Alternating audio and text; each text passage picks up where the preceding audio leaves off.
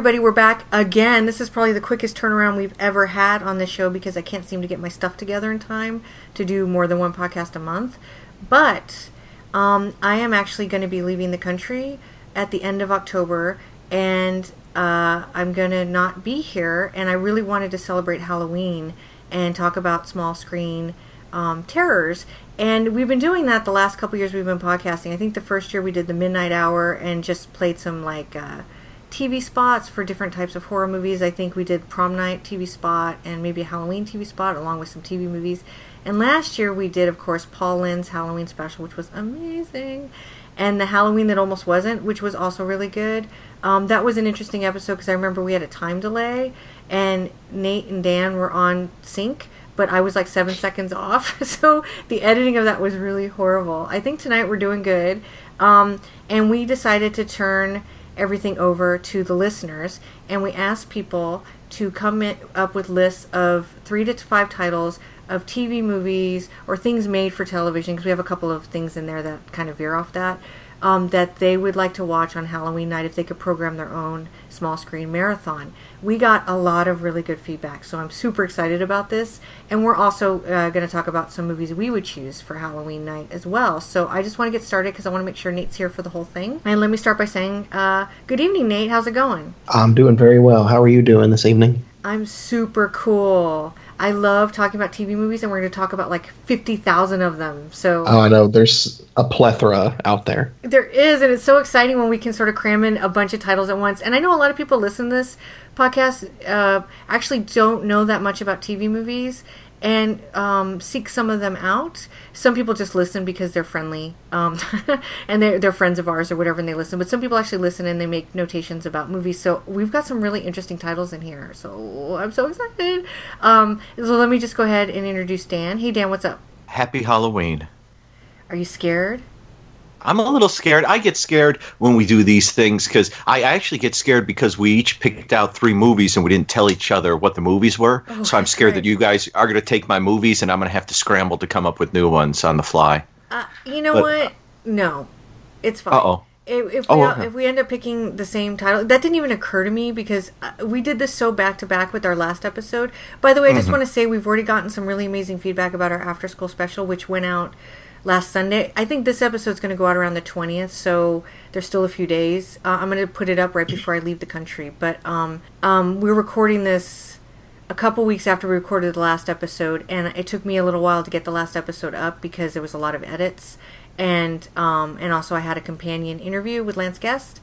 And so it just went up like 3 days ago, and we've already gotten like random people I've never have contacted me before to tell me how much they enjoyed it and how much they've enjoyed Lance Guest's interview in particular, because there's not a lot of documentation about the after school special.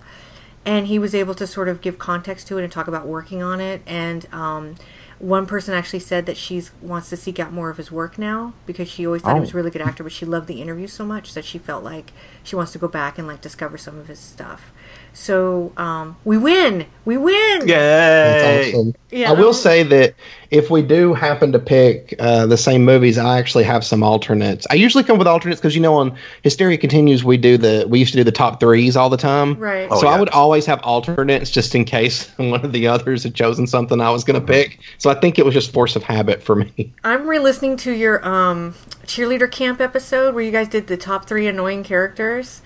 And I'm still laughing at some of the clips that I know Joe said he did your clips, and he said that he picked the shortest clips possible for both his and your choices because he couldn't stand listening to some of them. And it was some really good stuff in there. I think Joe picked the girl that played Laurie Strode in the Halloween 2 remake.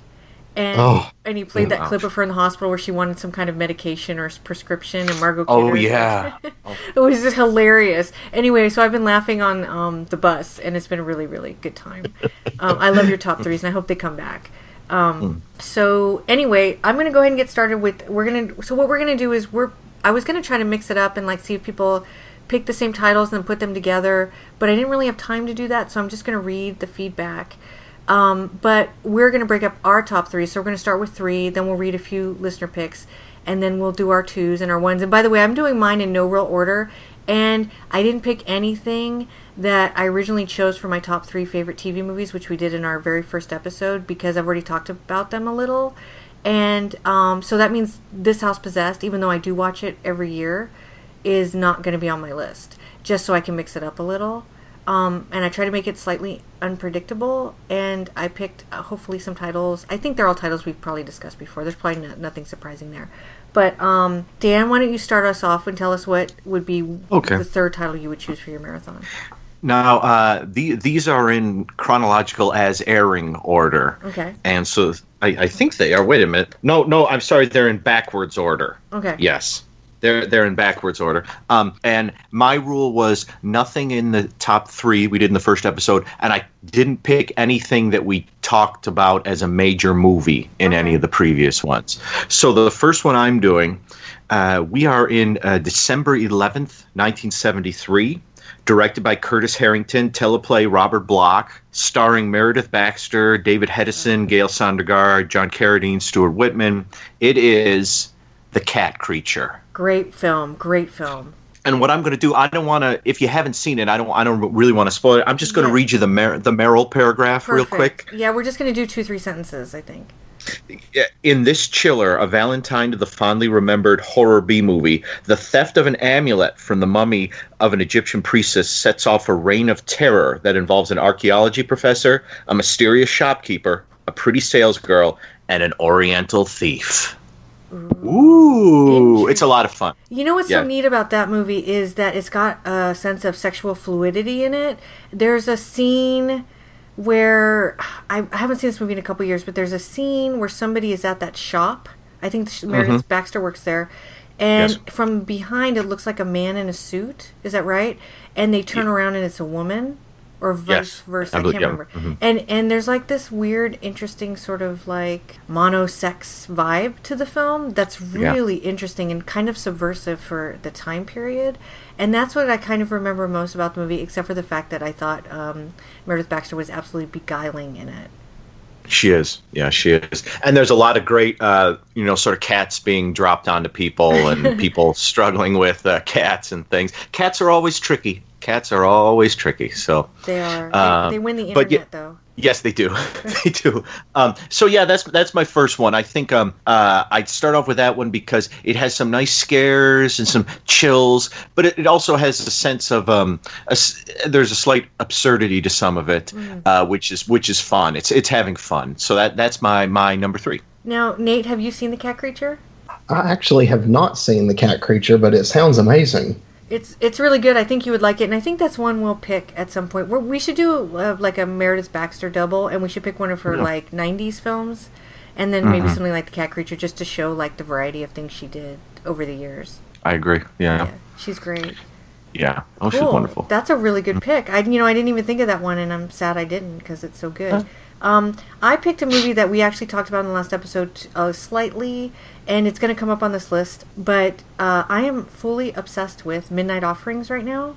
I've watched it several times over the last year, mostly because I've been talking about it at the places that I've gone to do like panels and lectures, and I'm actually going to be talking about it in my paper that I'm presenting.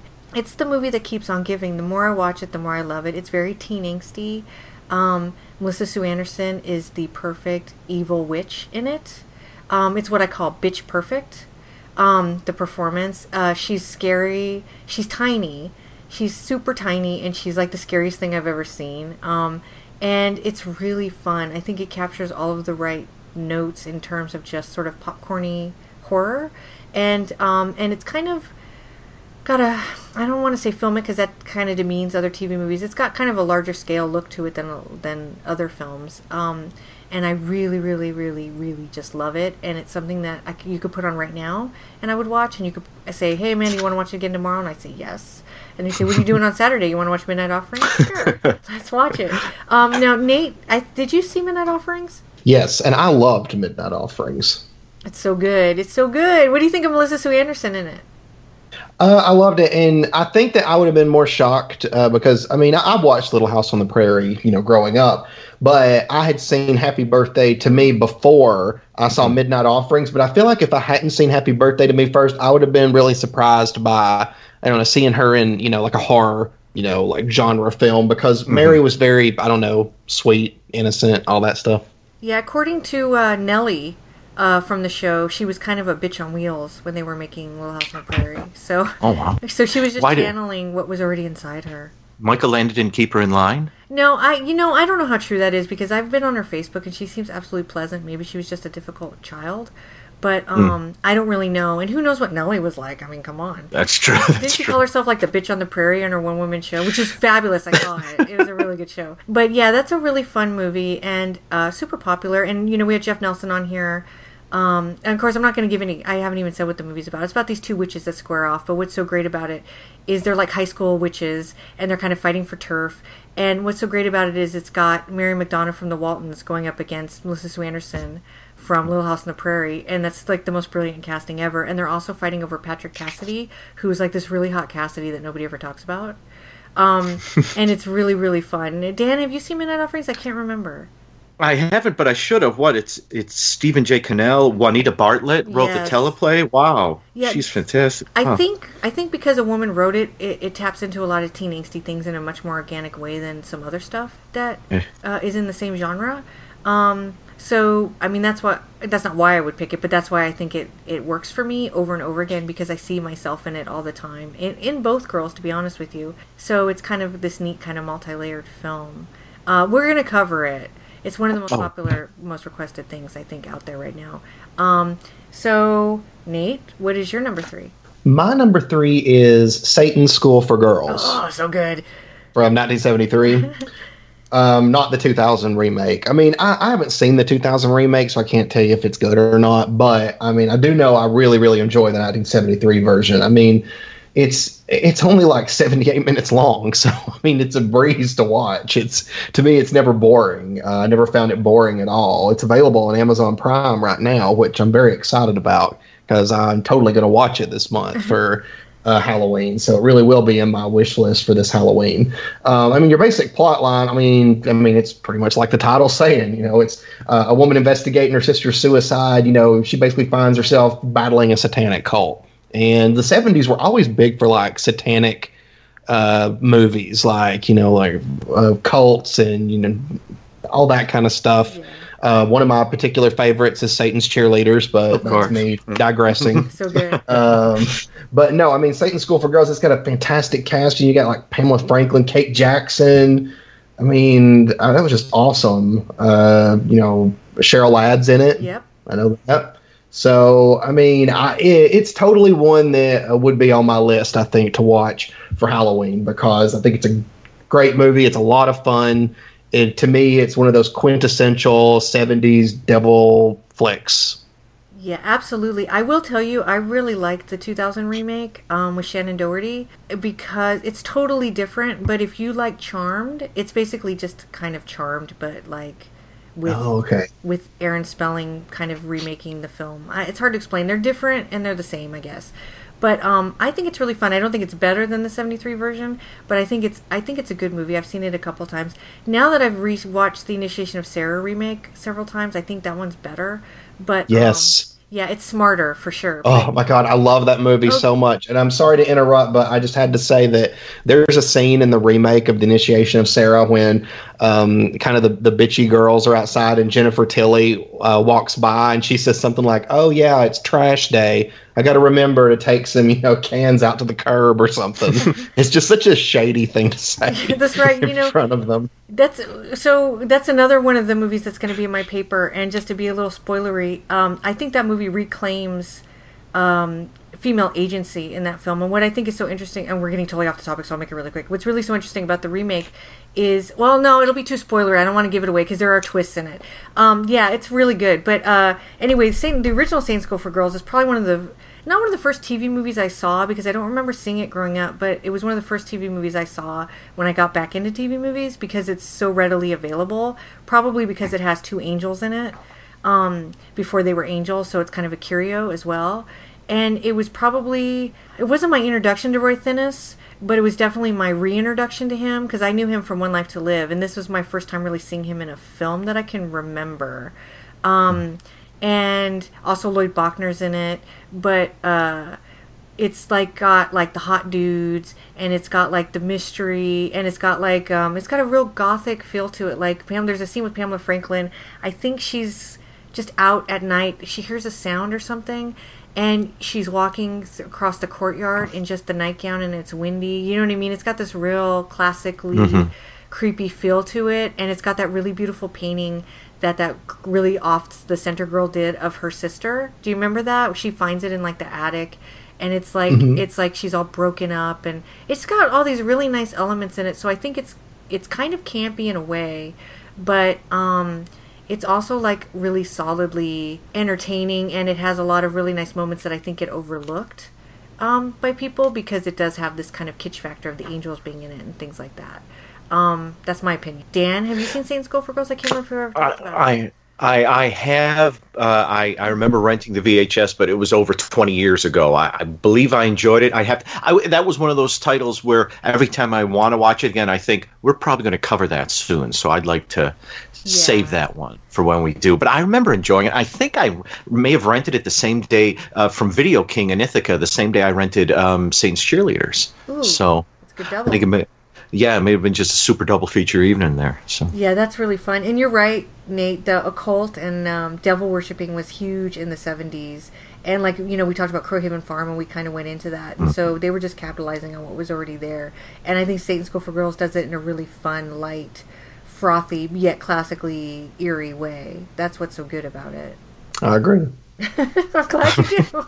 I 100% agree with that.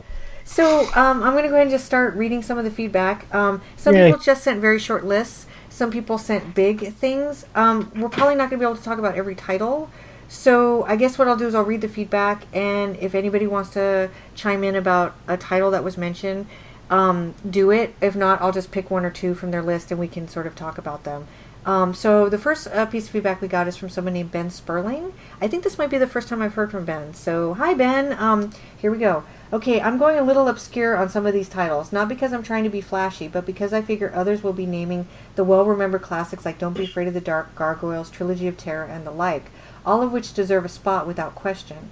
I thought in case you wanted to shake things up just a tad, I'd send along titles that were well worth watching but may be overshadowed by the big names. So, and this list is amazing. And so here we go. A Little Game, ABC 1971, a fine little entry in the Evil Kid subgenre. Number 2 is Photograph from BBC 1977, a thoughtful and creepy John Bowen teleplay. Number 3 is The Dead Don't Die, NBC 1975. Okay, we'll talk about that one, Dan. Macabre Atmospherics from Curtis Harrington, a fun script from Robert Bloch, and the stunning presence of Reggie Nalder. Number 4 is Vampire. Yay, ABC 1979. Next to Salem's Lot, one of the best standalone made-for-TV vampire movies, agreed. Great performances by Richard Lynch, Jason Miller, and E.G. Marshall, with a surprisingly fresh take on the traditional vampire story, written by Michael Kozal and Stephen Bochco, of all people. That's right. Number 5 is Dead of Night, A Darkness at Blazon. Yay, I'm glad he picked that. ABC 1969. Although heavily dated due to the mod clothes and apartment furnishings, which I actually find charming. Once the paranormal investigation gets underway in the eerie mansion, the classic Goosebumps chills really kick in, and there's Thayer David. What else do you need? I want to talk about every single one of these, but I know we can't. So I know, Dan, you seemed excited about The Dead Don't Die. I haven't seen it, so tell us. The Dead Don't Die was on my short list for possibly being on my top 3. It's sort of, there's, again, like with Satan's School for Girls, I haven't seen it in ages, but I believe it's set in the 30s, and it's sort of a supernaturally thing with the sailor, and Reggie Nadler is in it also. Nalder, sorry.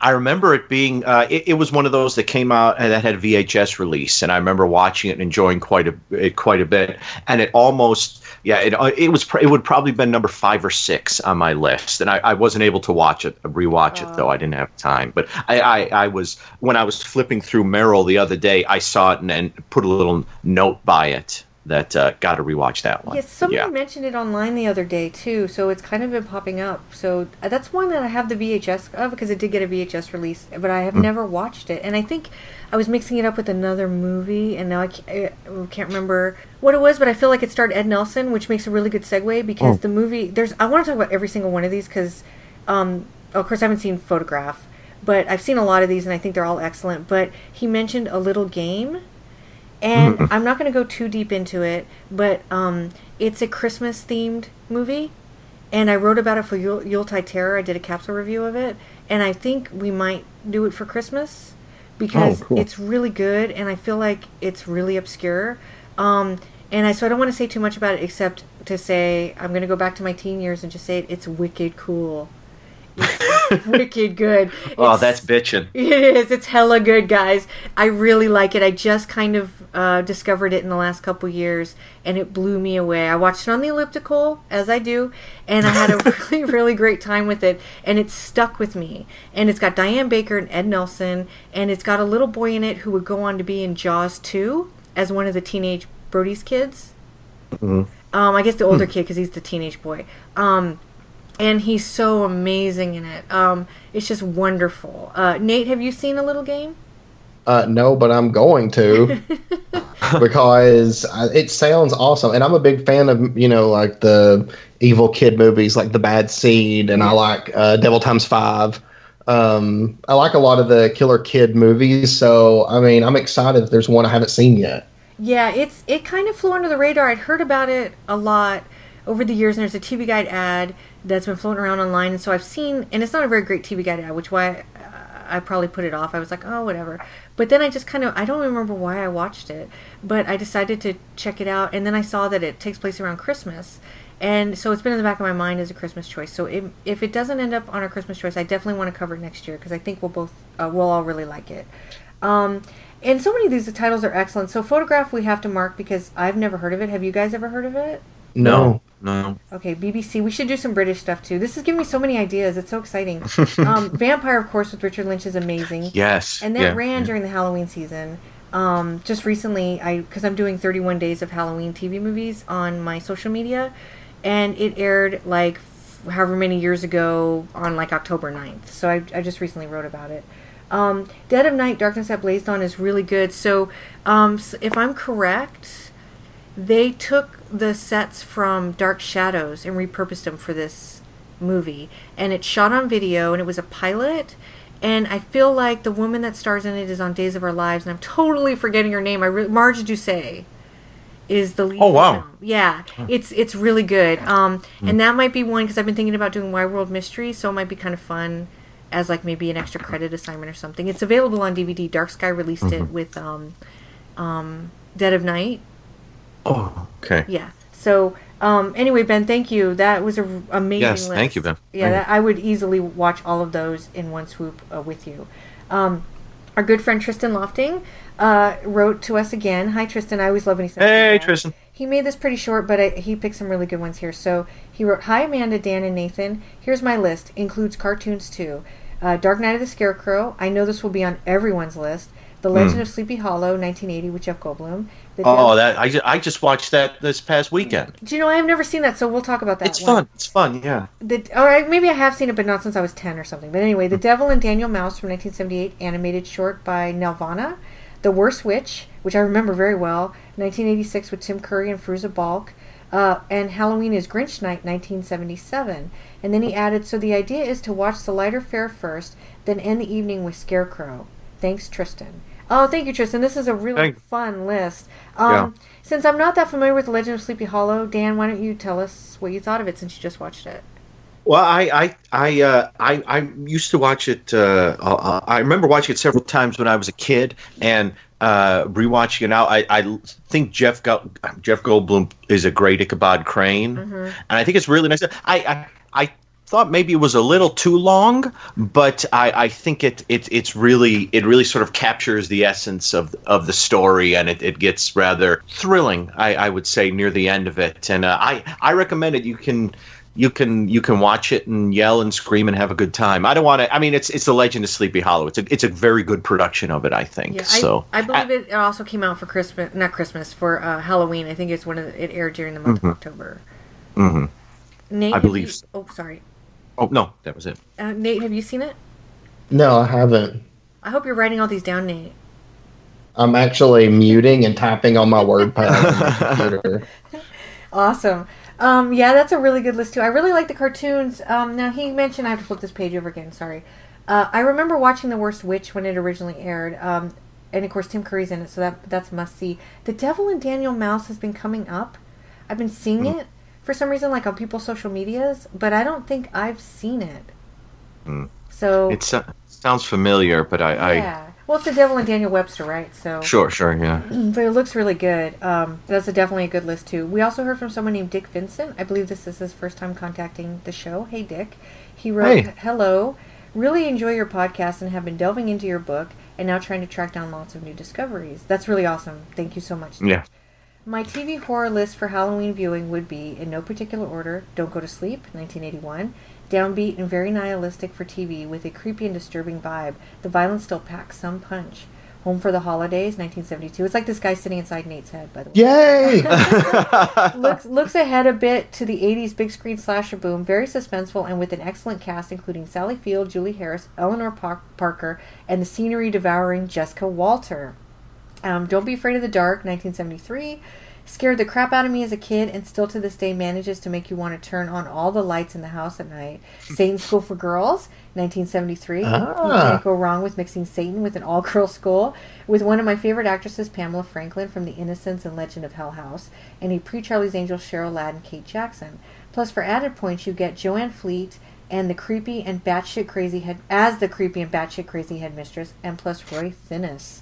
And then The Night Stalker, 1972, What More Can You Say? Also runners-up for Crowhaven Farm and the excellent Western-themed Black Noon with Roy Thinnis again, Ray Milland, and the wonderful Gloria Graham.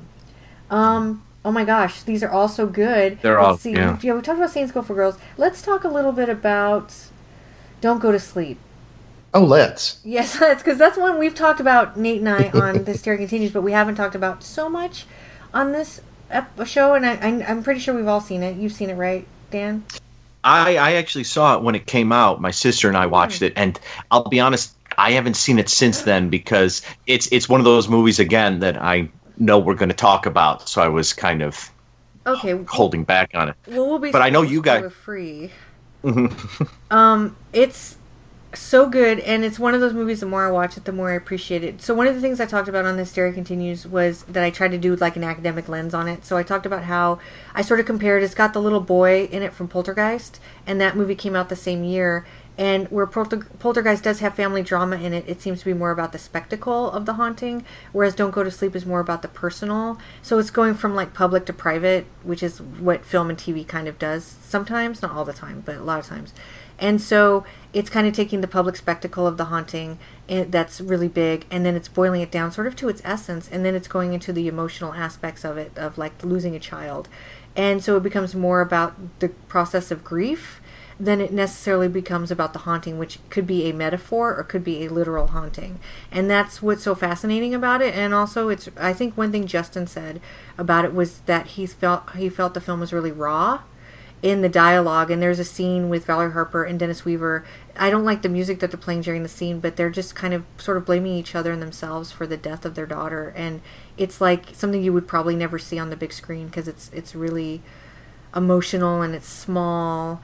And it's like kind of realistic in a lot of ways. And so it resonates really well because I think people can relate to it on a number of different levels.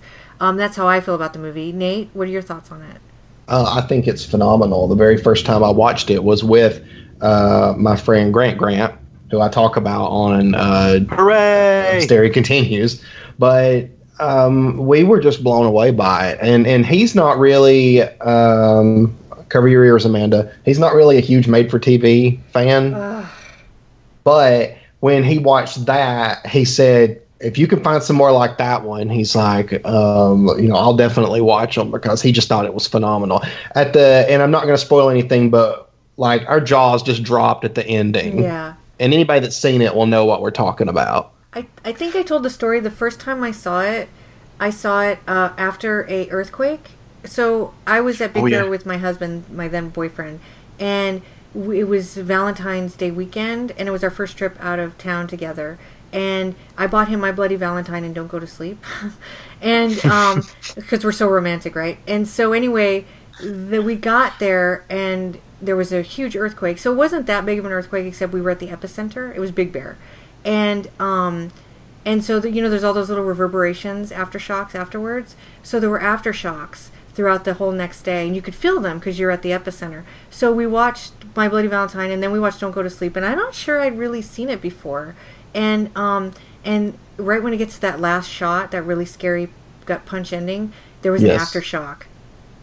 And I jumped out of the bed. That's great timing. Yes, I jumped out of the bed like 10 feet, and I went, and ever since then, that's like trained me to have that reaction every time I see the movie. That's the reaction I have, even though I know it's coming. It's so well done. But yeah, it was perfect timing to scare the hell out of me, like to literally scare the hell out of me. And he remembered it from his childhood, and we actually kind of met because we had a mutual friend, and he asked her if I could help him find the name of a TV movie, and he sent me the description of it, and I found it was Don't Go to Sleep. And then the rest is history. May I say two things? Yes. One, Big Bear, that's where they made Devil Times 5. We'll see. Which is awesome. And second, although I have not watched the movie in a very long time, when my sister found out that I was doing this podcast like 2 odd years ago, I was talking to her on the phone, and she said, "Oh, made for TV movies. Okay, do you remember that one? That what was that called?" And it was Don't Go to Sleep. She was talking about Don't Go to Sleep. That one we saw with she didn't say Dennis Weaver, but she was like, and I was like, I think that's Don't Go to Sleep you're talking about. And she's like, yeah, and it was. She still remembers it, and I think she wants us to talk about it. So Lorraine, stay calm. We'll talk about it soon. Yeah, all right? Yeah, it's a classic. It's a classic. Yes. Or as Nate would say, classic. Classic. And then we got something from somebody named Rumbles. I love this one because this person is inside my head. So he wrote, Midnight Offerings, Midnight Offerings, Midnight Offerings. And then he wrote, but seriously, someone is watching me, The Possessed, and a little ditty called Midnight Offerings. Oh, yes. So let's talk about Someone's Watching Me. Have we all seen that one? Yes. I don't think so. It's the John Carpenter one, right? Yeah.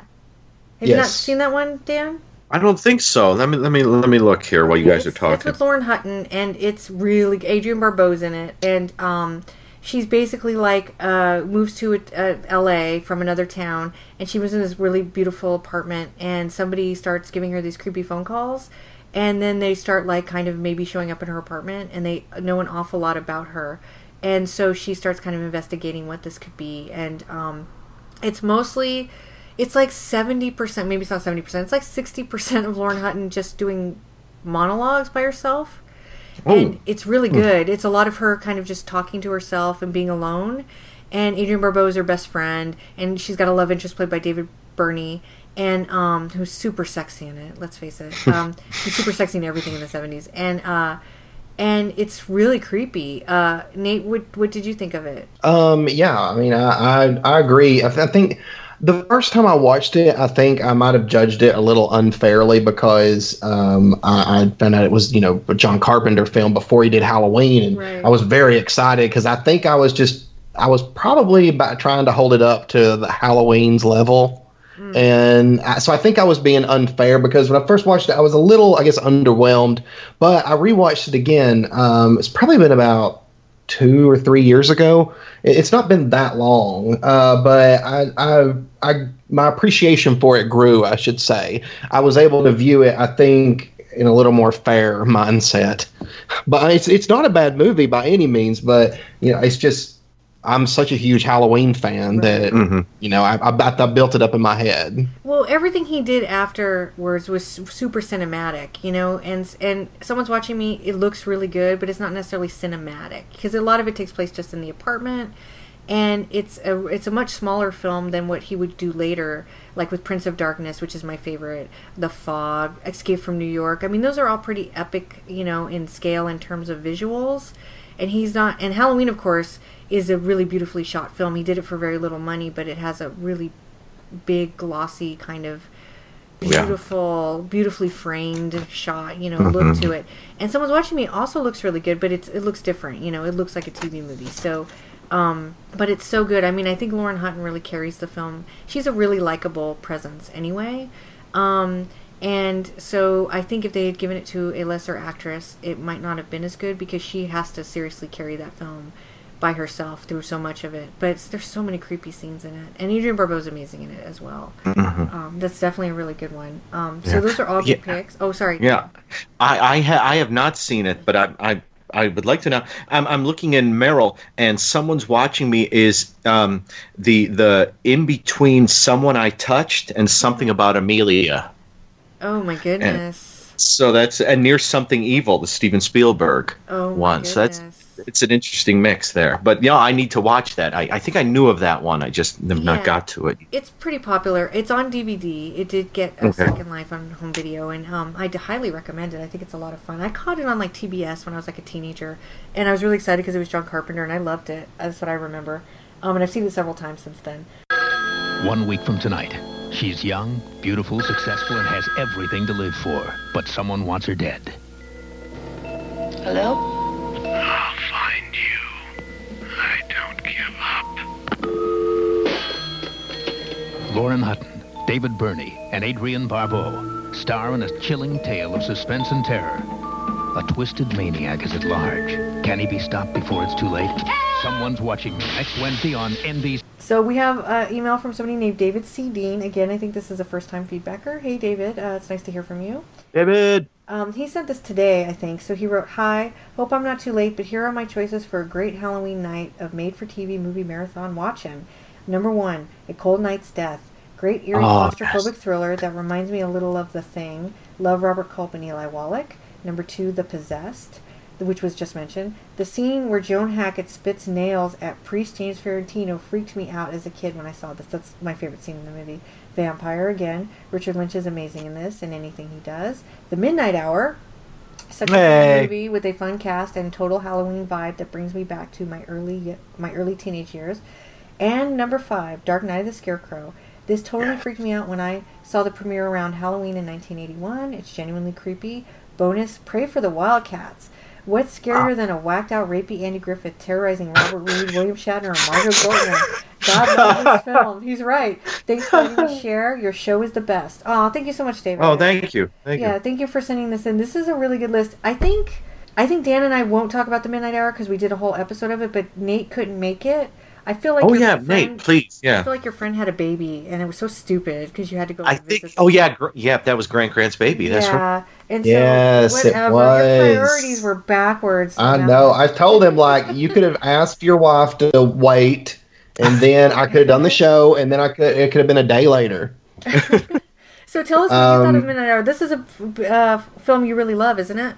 I love The Midnight Hour. It's such a fun Halloween movie. I'm very enthusiastic about it because I love the cast. And to me, the Midnight Hour is 100% a fun movie. Yes. It doesn't take itself too seriously. It's just what I would consider a popcorn film. It's just the kind of movie that I would sit back and have a really good time watching, whether I was with the group or by myself. But I love movies set around Halloween. I love seeing everybody in their costumes and fun would be my biggest way to describe it. I just think it's a very, very fun movie. I agree, and it has some really jarring moments. Also, it has the Smiths on the soundtrack, which is really fun.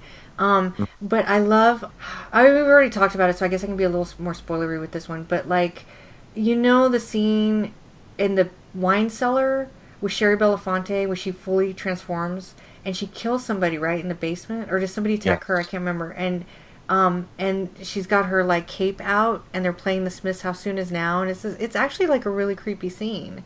Do you guys remember that? I believe I do. Yeah, I remember my synopsis of that taking 45 minutes when we did the episode. So I went fully in. We got stuck because the teacher comes as David Bowie. Do you remember that from Modern Love or something like that? The costumes themselves are a 10-minute conversation. Yeah, because it's so good, and it's got Lee Montgomery, which is interesting because when I was re-listening to the Cheerleader Camp Hysteria Continues episode today, you mentioned, Nate, Girls Just Want to Have Fun, because Eric was going to be doing those dancing movies for Cinema de Meep. And and he mentioned Girls Just Want to Have Fun, and you were saying how much you loved it. And I forgot Lee Montgomery is in both The Midnight Hour and Girls Just Want to Have Fun. And Dead of Night. That's actually one of my picks. Ah! Yay! Oh, okay. Spoiler! So I guess the one we'll talk about next is A Cold Night's Death, because Dan, you kind of went, oh, when he said that. And now I haven't seen this movie in a long time. I will confess, though, I didn't really care for it when I saw it, and I feel like I really need to revisit it because I've not heard anybody agree with me at all about it, and I don't know why I didn't care for it. So I feel like maybe I wasn't in the right frame of mind, and I'm going to go back to it.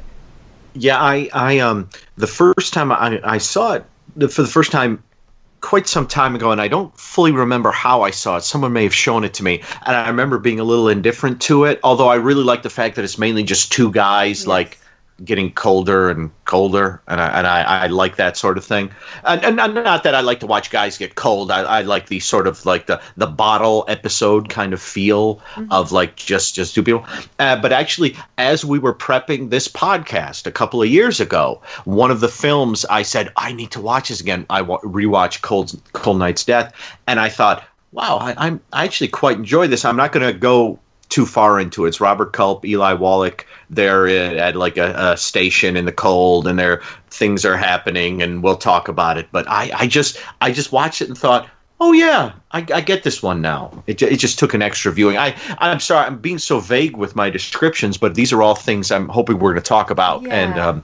And when I start talking, I don't stop sometimes.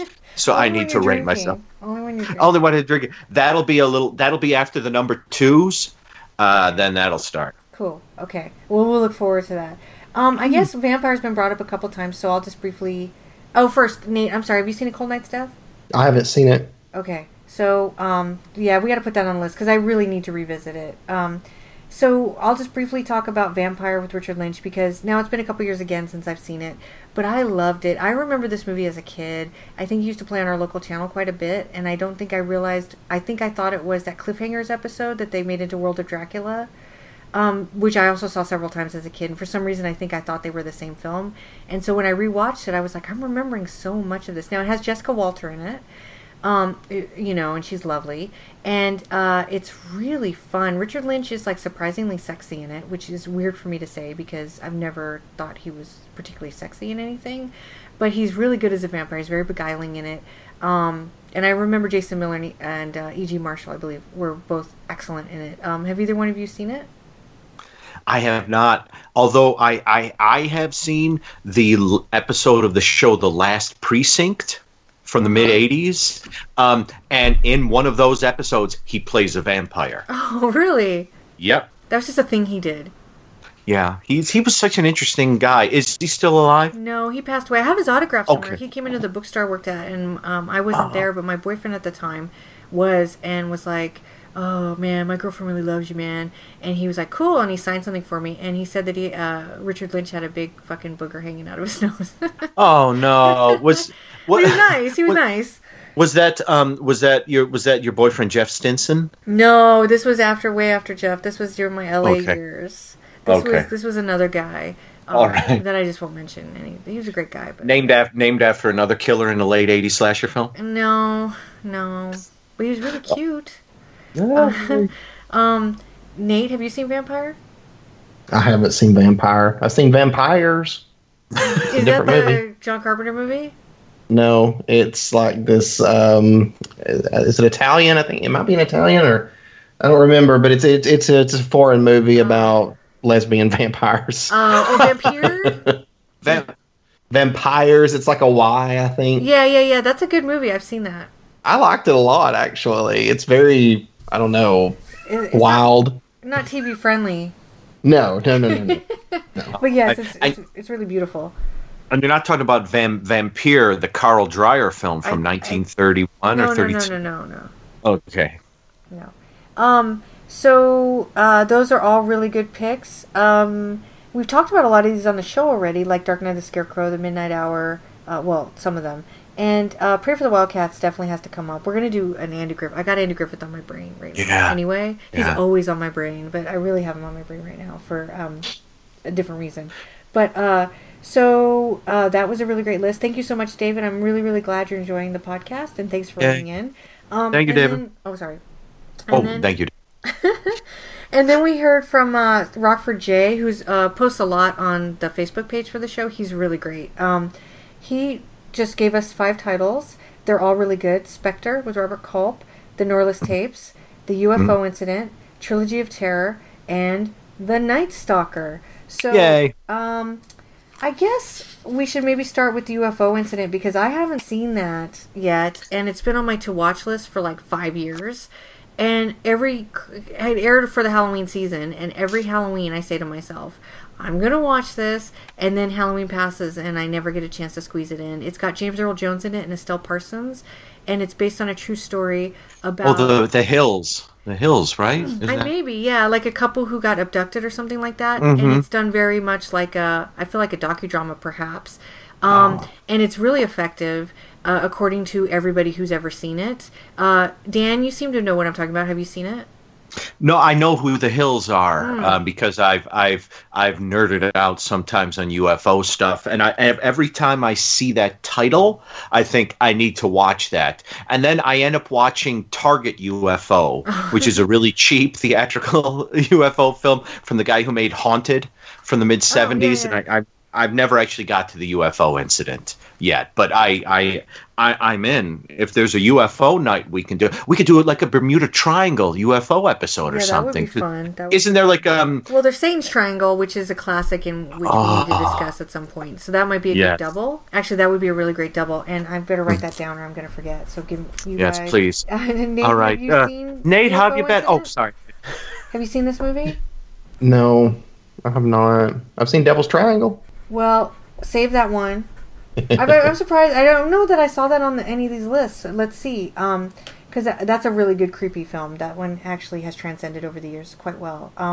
Yeah, so UFO Incident we have to add to the list. Other stuff he chose. Spectre, I think I've seen, but I don't remember it very well. That's with Robert Culp, and I feel like it was shot in England, and is pretty good-looking film. Not just because Robert Culp's in it, but I think it's a pretty neat-looking movie. Of course, he mentioned the Norliss Tapes, which is a classic, and which we're going to talk about a little later, I think. So I'll save that one. Trilogy of Terror, classic. Yes. Yeah, that one never fails to get me, during the Zuni Fetish Doll segment. So, sure. And the Night Stalker we've actually all talked about as well. So those are all really solid classic choices. I really like those, and he gave us an idea for a double, so that worked out really well. Thank you, sir. Thank you, Rockford. So we're going to do our number twos now. Oh, right. Yeah, I'm going to go first. So I went with a movie I actually really just discovered last year. It's a movie that I've heard about, and I've actually had for years. I had a VHS bootleg of it, but the VHS actually had no sound for some reason. So I would start it, and it would go for like 30 seconds, and I thought they purposely didn't have any sound to make it creepy, and then I would realize, oh, this videotape has no sound. And so I didn't get to watch it till, I think I wrote about it last year for a blogathon, and so I sat down with it. It's called The House That Wouldn't Die, which is an Aaron Spelling production with Barbara Stanwyck and Kitty Wynn from The Exorcist, and I'm forgetting the names of the two male leads, but it's based on a Barbara Michaels novel called Ami Come Home, and the novel is one of the scariest books I've ever read. I discovered it a few years ago, and I'll tell you why I bought it. Years and years ago, I worked at a bookstore that I've talked about before in LA, and Rhonda Shear from USA Up All Night came in, and I helped her. Oh, wow. And she was looking for Barbara Michaels' Ami Come Home, and we didn't have it, so I special ordered it for her. And we talked a little while, and she kind of was pitching Barbara Michaels to me, and I kind of made a note of it, and then I found it used sometime later, and so I picked up a copy, and it was just kind of sitting on my desk one night, and I was like, you know what, I'm going to read this, and it's so good. And one of the reasons why it's so good is that Barbara Michaels actually has a degree. She had a PhD in like Egyptology, and when you could get degrees in Egyptology, and so she was trained in like research and stuff like that, and sort of like not archiving, which is what I do, but in the research process. And so her book, this book in particular, and I think some of her other books, there's a heavy duty research process in the books, but it's written really well. So these people have to discover. So it's about these people who inherit a house. In the book, it's in Georgetown, and it's a house that's very close to other houses. In The House That Wouldn't Die, it's off on its own, kind of very secluded. Her niece who comes to stay, she inherits the house, and her niece comes to help her sort of rebuild it. And her niece gets possessed by something in the house, and they have to figure out who it is and why they did it.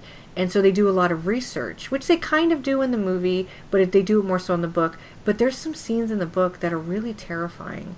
And I think it translated really well into the TV movie. And there's also a really interesting romance between Barbara Stanwyck and her male love interest, who was Richard Egan, that's the actor. And it gets a little rapey. which is unfortunate, but that's part of the story because he's also being possessed. It's really not. I really like movies with older people having romances because, like Jackie Brown, I think that's just kind of fair play. And this one does it really well. Plus, Barbara Stanwyck looks amazing in it. And it's got a lot of really nice creepy moments, and it has a really sad ending. I watched it on my elliptical, and I loved it, and I actually cried at the end. Oh. It's got a really, really kind of sad, when you find out why there's a haunting, to me it was really effective. I think it's a really, really good classic ghost story. Have either one of you seen The House That Wouldn't Die? No. I've seen it, but oh my goodness, it's been a very long time.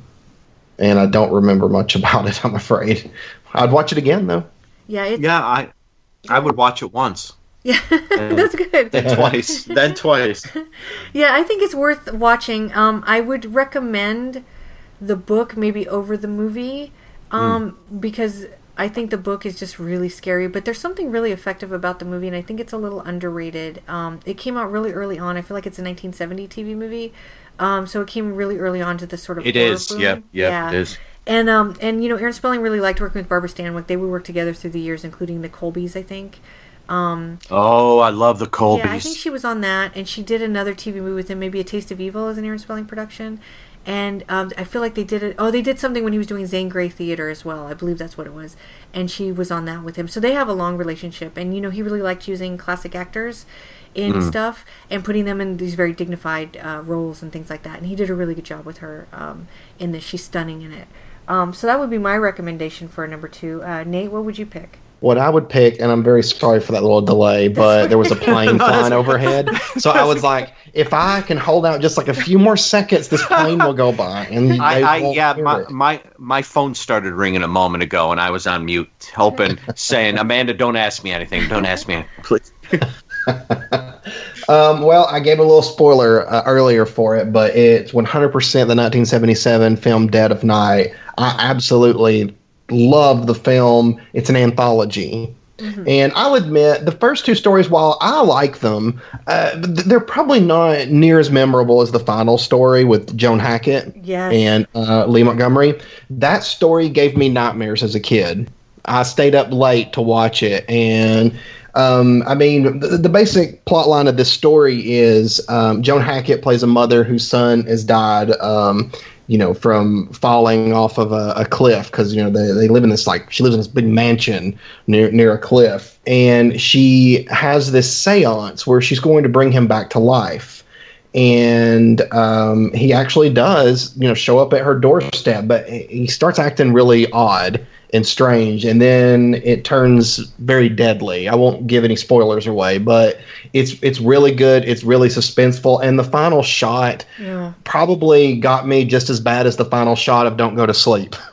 Yes. It's a wickedly dark film because things get revealed as it's only like 15 minutes long, maybe a little longer, but the story goes deeper and deeper into the loss and what happened and what may have actually happened, and it goes to really dark places when you think about it. And yes, and that's what's so effective about it. When I was in London and I gave my talk at the Miskatonic, I did a thing on Little Monsters, and I did a clip from this, but so I rewatched it, and every time I rewatch it, it really gets to me. I think because again we're talking about that sort of human factor in it, Don't Go to Sleep has. It's got a real small quality because it is about grief, but it's not about grief. It's about other things. But there's it's dealing with topics that you don't necessarily see on the big screen. And yes, that last shot, it still freaks me out. So good. Oh, absolutely. I agree with you. To me, they pack a lot of story in that short time span. Yes. And it's very intriguing. And it's almost like there's so many layers to that story. And as it goes on, each layer kind of gets peeled away. Yes. So, yeah, it's very, very highly recommended if anybody out there hasn't seen it. And it is on DVD, and Joan Hackett looks fabulous in it, by the way. Oh, yes. Absolutely. I think she's in a lot of white in this big, beautiful house. She looks pretty amazing. And it's like very stormy, and she's like walking these long hallways with this flowy, like white gown on. Yes. Oh, definitely. Yeah. Visually, it's really, really a very appealing film on so many levels. Yeah, I recommend that one too. I like the first two stories as well, but I agree with you. I think the one with Anjanette Comer and the vampire with Patrick Macnee is pretty good.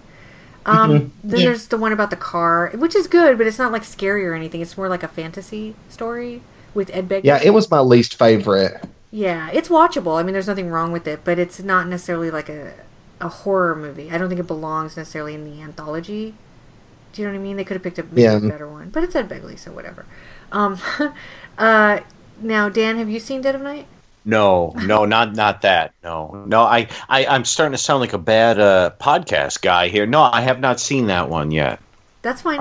There's all movies we haven't seen on here. People are bringing up all kinds of titles. Oh, Dan, I would love to hear your thoughts on the final story, at least, in Dead of Night. It's funny because I know of it, and it's just I have not watched it. So I'm in. We'll do an episode. We'll do a Dead of Night. We'll do another. Have we done an actual anthology? We did Trilogy of Terror.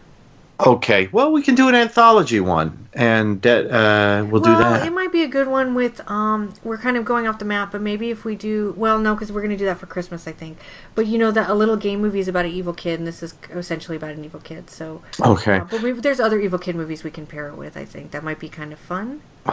Oh, yeah, I would really like to see, I need to get that DVD if that's still in print. Yeah, I need it's to also get got that, The Darkness That Blazed on as a feature. Okay.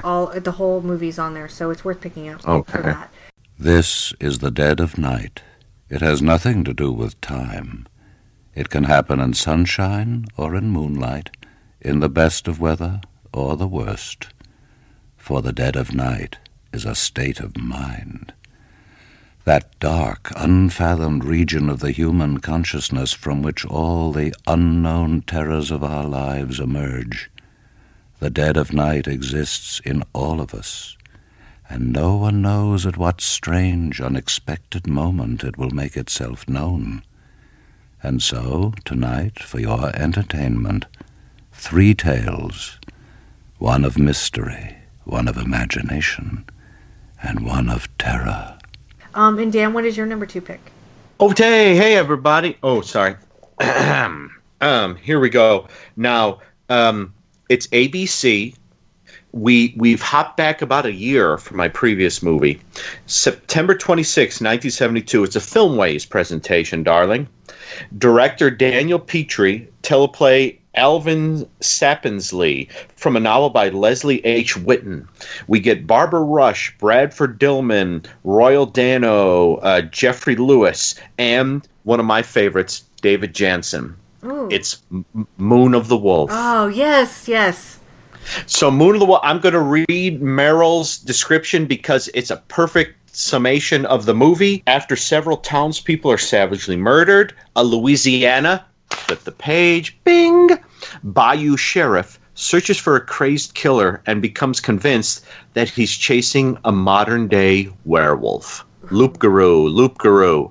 And this is one that you see on a lot of like the Mill Creek sets and the cheapy DVDs, which can be a lot of fun. And I rewatched this yesterday, and of the 3 I picked, this is the and this is not to denigrate it, but this is the least of the 3, but it's still pretty darn fun.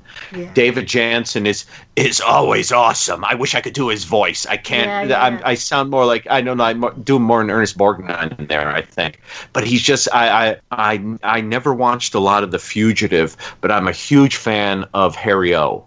Yes. And it's just like whenever I see David Jansen in something, I just think he's so good. Yes. I just think there's something about him where you look at him and it's like he's got that that it was always so strange to me that it wasn't in more like wasn't he in any like actual like motion pictures, like cinematic he probably things. Was, but I only know him really for television. Yeah, because he's got that sort of charisma, like almost like he's like the gruffer, like Jimmy Stewart or something like that, where like you want him to be your friend, and he's so good in this, and they shot it in like Louisiana, and the locations are fantastic, and look, you have swampy bayou areas. I'm in all the way. I 100%. I almost picked one of my picks was almost is it Flight 501? I forget what the title is. With Ernest Borgnine. Yeah, with Ernest Borgnine.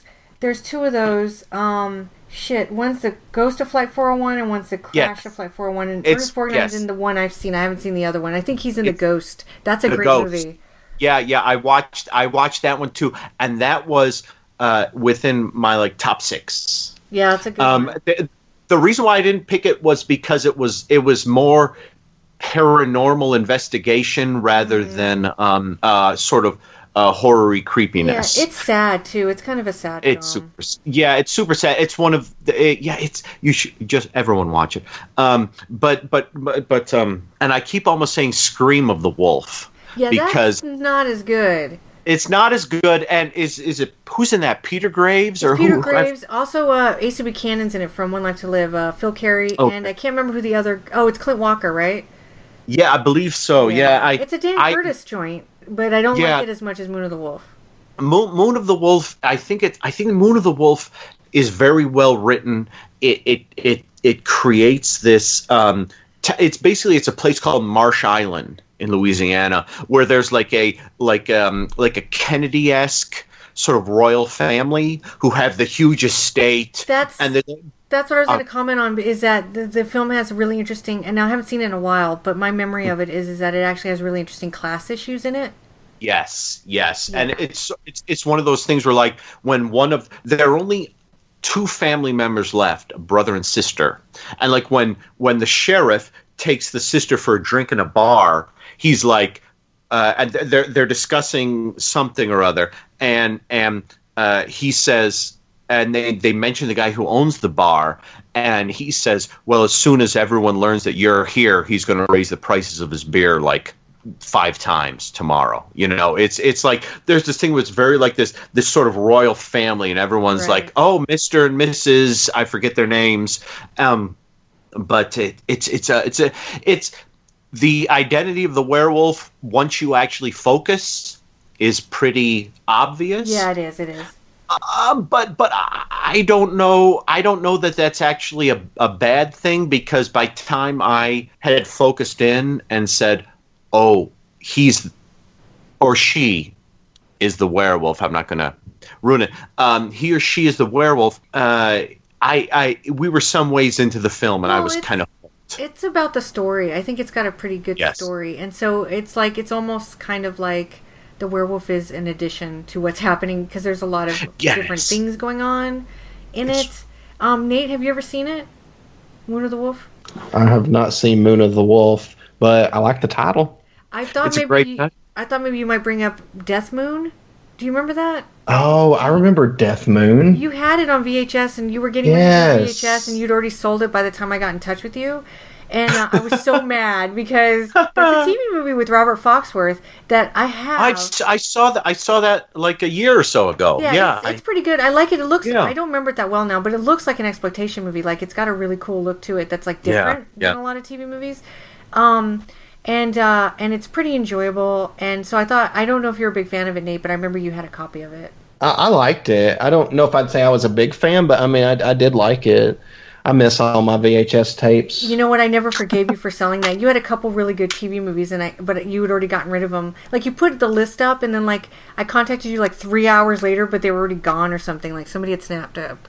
One of them was The Possessed on like Unicorn Video. It was very rare. God. Nate, that should be in my hands. I mean, they sold a lot of. They gave me a lot of money for it. I hate it. I'm so jealous. But sometimes that happens. Yeah. But so we talked about 3 werewolf movies here, just to recap in case people are into werewolf movies. The TV movie did do it, and so Death Moon, Moon of the Wolf, and Scream of the Wolf are all pretty good choices. But I would go with Moon of the Wolf first, because I think it does have kind of an interesting, plus that cast. Now, I love Robert Foxyworth a lot, but I know. and he's good in it. But I think Moon of the Wolf, like we were talking about movies with layers and things like that, this one I think has different things to look at that make it a kind of a more interesting film in a way than maybe the other two. And it's based on a novel, so I'm thinking probably there was some. It's based on a novel by. Oh crap! I don't have the page up here anymore. Sorry. Okay. No wait. Oh no! I got it right here. From a novel by Leslie H. Whitten. I don't know who that is. I think.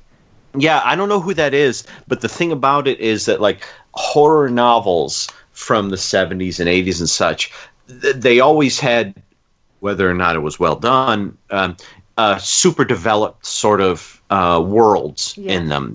Just because you need to, because it's a novel. And I feel like they brought some of this into Moon of the Wolf. And I love the setting, and I love that like all the poor characters who just sort of just seem to barely be getting by. They feel very rich, and they go on wild dog hunts because they think it's the wild dog that's killing everyone, and I don't know. I recommend it. I think you start with Cat Creature because it's kind of a B-movie fun. It's a little absurd, and it's set in the streets of Los Angeles. Then you hit the bayou, and you have a werewolf. And you have the rednecky characters and things like that. So and we'll change it up again for the third one. So. Cool. Okay, well then let's get to everybody else's picks. Our next one is from one of our favorite people, Jack DVD 78. Yay! Hey, Jack. Yeah, we love Jack. He's a lot of fun. So he sent in some really great picks. Let me get started here. Jack DVD 78 with 3 picks for Halloween viewing.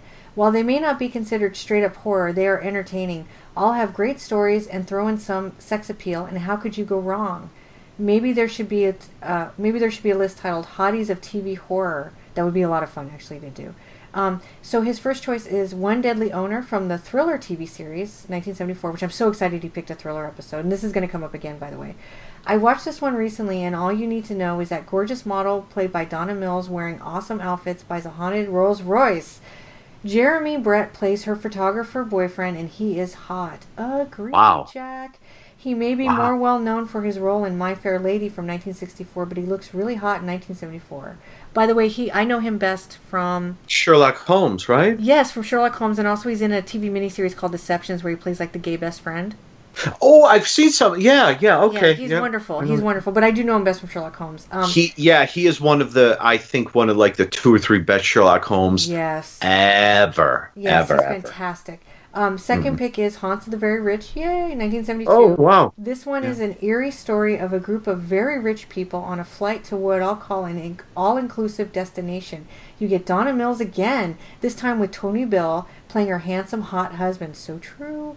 Lots of other TV fave star power actors in this one, for sure. I like the atmosphere and sometimes claustrophobic feel to this one. I do too, very much. Robert Reed is fantastic in it. And my last pick is Crawl Space from 1972. This is one that surprised me. I'd say it is a slow burn, but this movie is a chiller, so let's call it a slow freeze. It's really hard to explain. The less you know about the story, the more you will enjoy it. First time I watched it, I may have had too much coconut rum because it felt like a dream, and at times I wasn't sure that it was all happening. It seems like such a subversive film, really brave for a TV movie. Tom Happer plays a troubled but strangely hot young man. Okay, I may be alone in that opinion. You are not, Jack. But let's face it, many like brooding, mysterious men, right? Just turn down the lights and witness one of the most interesting psychological TVM thrillers of all time. Now, we covered this movie. Nate didn't. We sure did, yeah. But I'm a huge fan of Crawl Space. I wrote about it in a class I took on Frankenstein, so I wrote like a 10-page essay on it. I'm very familiar with the film. I think Tom Happer's fantastic in it. He is hot, but he's also really under-the-radar menacing in it, yet I want to love him, which is what's so compelling about the character. Because essentially, it's about a childless couple who move into they've been living at this house kind of out in the middle of nowhere, and this guy shows up to fix something in the house, and then he ends up sort of invading their crawl space and living there, and they want a child so badly they kind of let him stay, And I liken it to Frankenstein probably because there's more stuff in the novel that's Frankenstein-esque, but there's this really great sort of birthing scene. So he's in the crawl space, kind of becoming the child that he thinks they want, and then he comes out in the suit. Do you remember this, with his hair all messed up? Yes. On Christmas, another Christmas movie, Christmas, right? yeah. And he's trying to sort of assimilate himself into their lives, but there's something not quite right with him, so he can never truly fit.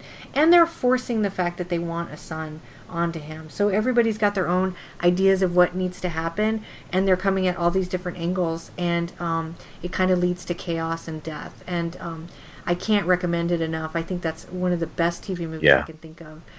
Nate, did you end up getting a chance to watch Crawl Space? I actually did not, so I have some making up to do. So disappointing. Yeah, it's really good. I think you'll like it. I think you'll like it, Nate. It's really, it's one of those films that begins semi weird and then goes super weird as it goes along. It's like just wow. Yeah, it's so well acted too, and he's right that it's a slow burn. I mean, you really have to just sit with it and let it kind of become a part of your life, for 75 minutes. But it's worth it. It's really worth it. And I read the novel, and the novel's amazing too. And it gives more backstory to Tom Happer's character, which I don't know if it is a good or bad thing. I have mixed feelings about it, but it's an excellent novel, and I think people could do right by themselves by checking both out if they are up for it. That's one I would recommend. What you? Oh, I'm sorry. Oh, go ahead. I'm sorry. Go ahead. Oh no, Nate, please. Oh, I mean, I was actually just going to say that at least I can say I have seen One Deadly Owner.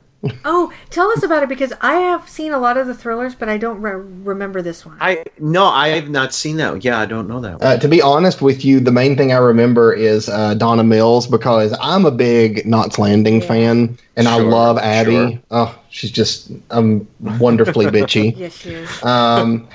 And I think Donna Mills is gorgeous. She is just a very gorgeous woman. And in this movie, it's not really a movie. It's about an hour long. It's your typical thriller, episode. Because I like a lot of the thriller episodes. Actually, a lot of them came out on VHS, and those was like giant, oversized boxes. Yes, I have a few of those. Oh, those are awesome. I used to have some of those till I sold them. Oh, kicking myself now. Great. I had to. Their thriller is coming up a little later too, so maybe we'll go into more into thriller in a little bit. Sorry, I couldn't get that out. Yeah. But Donna Mills was in several episodes. I do know that, and she is beautiful. And I follow her on all of her social media, and sometimes if I mention her in a tweet, she'll like it. It's so weird. It's so neat. That's awesome. Yeah, if I retweet something, she'll like it, and and she always likes all her posts on Instagram. And I tried to bring up a movie she made the other day. I was hoping she'd respond to it. She did a TV movie called An Element of Truth that I just reviewed for my blog like a couple months ago, and she did it with Perry Reeves, and her and Perry Reeves were at a party recently, and I was like, oh my god, it's an Element of Truth reunion. And I really thought that was going to get her going, but it didn't. I'm trying to get her to talk about her TV movies, but she hasn't bit yet. But she does like my posts, because I'm always she goes to a lot of events, and I'm always posting pictures of her and writing Donna Mills for the win, because she's 75 and looks amazing. You know what I mean? She's still that same. She looks exactly the same, and I worship her because I think Abby is a really interesting character on Knots Landing. Because one thing I always remember about Abby that's very important, and I carry with me when I'm thinking about being crushed by the patriarchy, is there was one day she was having a conversation with her daughter on the show, who was the little girl I think from Dark Knight of the Scarecrow, and she said I do things, maybe she wasn't talking to her daughter, but I think she was. She says, I do the exact same things that men do in business, but I'm a bitch for it. They're good businessmen. And that really struck me, because that's so true, and it kind of is a motivator for me sometimes when I'm feeling like people aren't taking me seriously because I'm a woman, which happens from time to time. A lot now, we're finding out, right? But and so I always have that little Abby voice inside me. No, I'm not sleeping with senators and stuff, but but you're not trying to steal Gary Ewing, are you? No, Gary Ewing, get rid of him. But William Devane, really? Well, I don't know. He's hot, but I don't like the character that much on the show, which is interesting because I hated Valine on Dallas, but I loved her on Knots Landing. And I am actually Valine in a lot of ways. Valine went back to school when she was older, and she became a writer, and she did really well at it. And I watch her life, and sometimes I really relate to it on like multiple levels, but I want to be Abby, is what it comes down to. You know what I mean? But I feel like she's getting on with William Devane at some point, and you know what? Let's do it, man. Go for it. William Devane, guys. I always feel bad because I've watched the first season of Knots Landing, but haven't gone beyond that. But I've seen every single episode, apart from the last season of the current run of Dallas. So the original. You have to see past the first season of Knots Landing because it's like Melrose Place. Okay. The first season of Melrose Place is kind of shit, and then it really gets going, and it becomes super compelling, and that's kind of where Knots Landing was. I think the thing why I always love Gary is and we've said this before, Gary is the one who refuses to go with the Bobby didn't die thing. When he's the one, Knots Landing, that's the point Knots Landing splits from Dallas. That's interesting, yeah, that's interesting. Yes. So that's why I like Gary, because he has the courage of conviction to actually buck the continuity of the more popular television program. And I go for that. Gary never came back for me after his affair with Abby because it wasn't, I mean, yeah, the affair is bad. I mean, definitely. But what bothered me is the way Gary treats Valine when he's having an affair. I mean, he's already doing something wrong. And he treats Valine like she's just awful. That's like, right. I remember one scene when it's before she goes over to Valine's house and, like, smacks her. Like, Gary goes into a room and just slams the door in Valine's face and won't even talk to her. And I'm like, you're cheating on her, but you're like it's like she's the blame or something. Yeah, I remember there were things about his character I didn't like. And I think he ends up cheating on Abby, too, doesn't he? Like, there's a point where he starts away from her. And I feel like he ends up with Lisa Hartman. Yes, he does end up with Lisa Hartman for a bit, and I think he ends up back with Valine too. Ugh, whatever. I had a period in my life. I had a period in my life for about 2 weeks where I ended up with Lisa Hartman. So I can't fully argue. She's beautiful. Lisa. Yeah, I guess. It's funny because I've watched Dallas, the original run, every single episode. My wife and I watched them. I started watching Falcon Crest recently on Warner Archive Instant, and I know it's the Waltons guy who created it, but I'm on like episode 13. I think it's going to be like a Melrose Place where I have to write it out, and we should stop talking about this, but yes, okay. But I'm hoping it'll kick in. Okay, yeah. There is a fun show on Warner Archive Instant, The Yellow Rose, with Sam Elliott, Sybil Shepherd. That's just like 13 episodes or something, right? It's a lot easier. Yeah, it's a season. It's like 22 episodes, and it's fun. So I guess Valine, whatever happened to Valine? I love that name. Yeah, I ended up really liking the character, but now we're done. Yes. Okay, so let's go.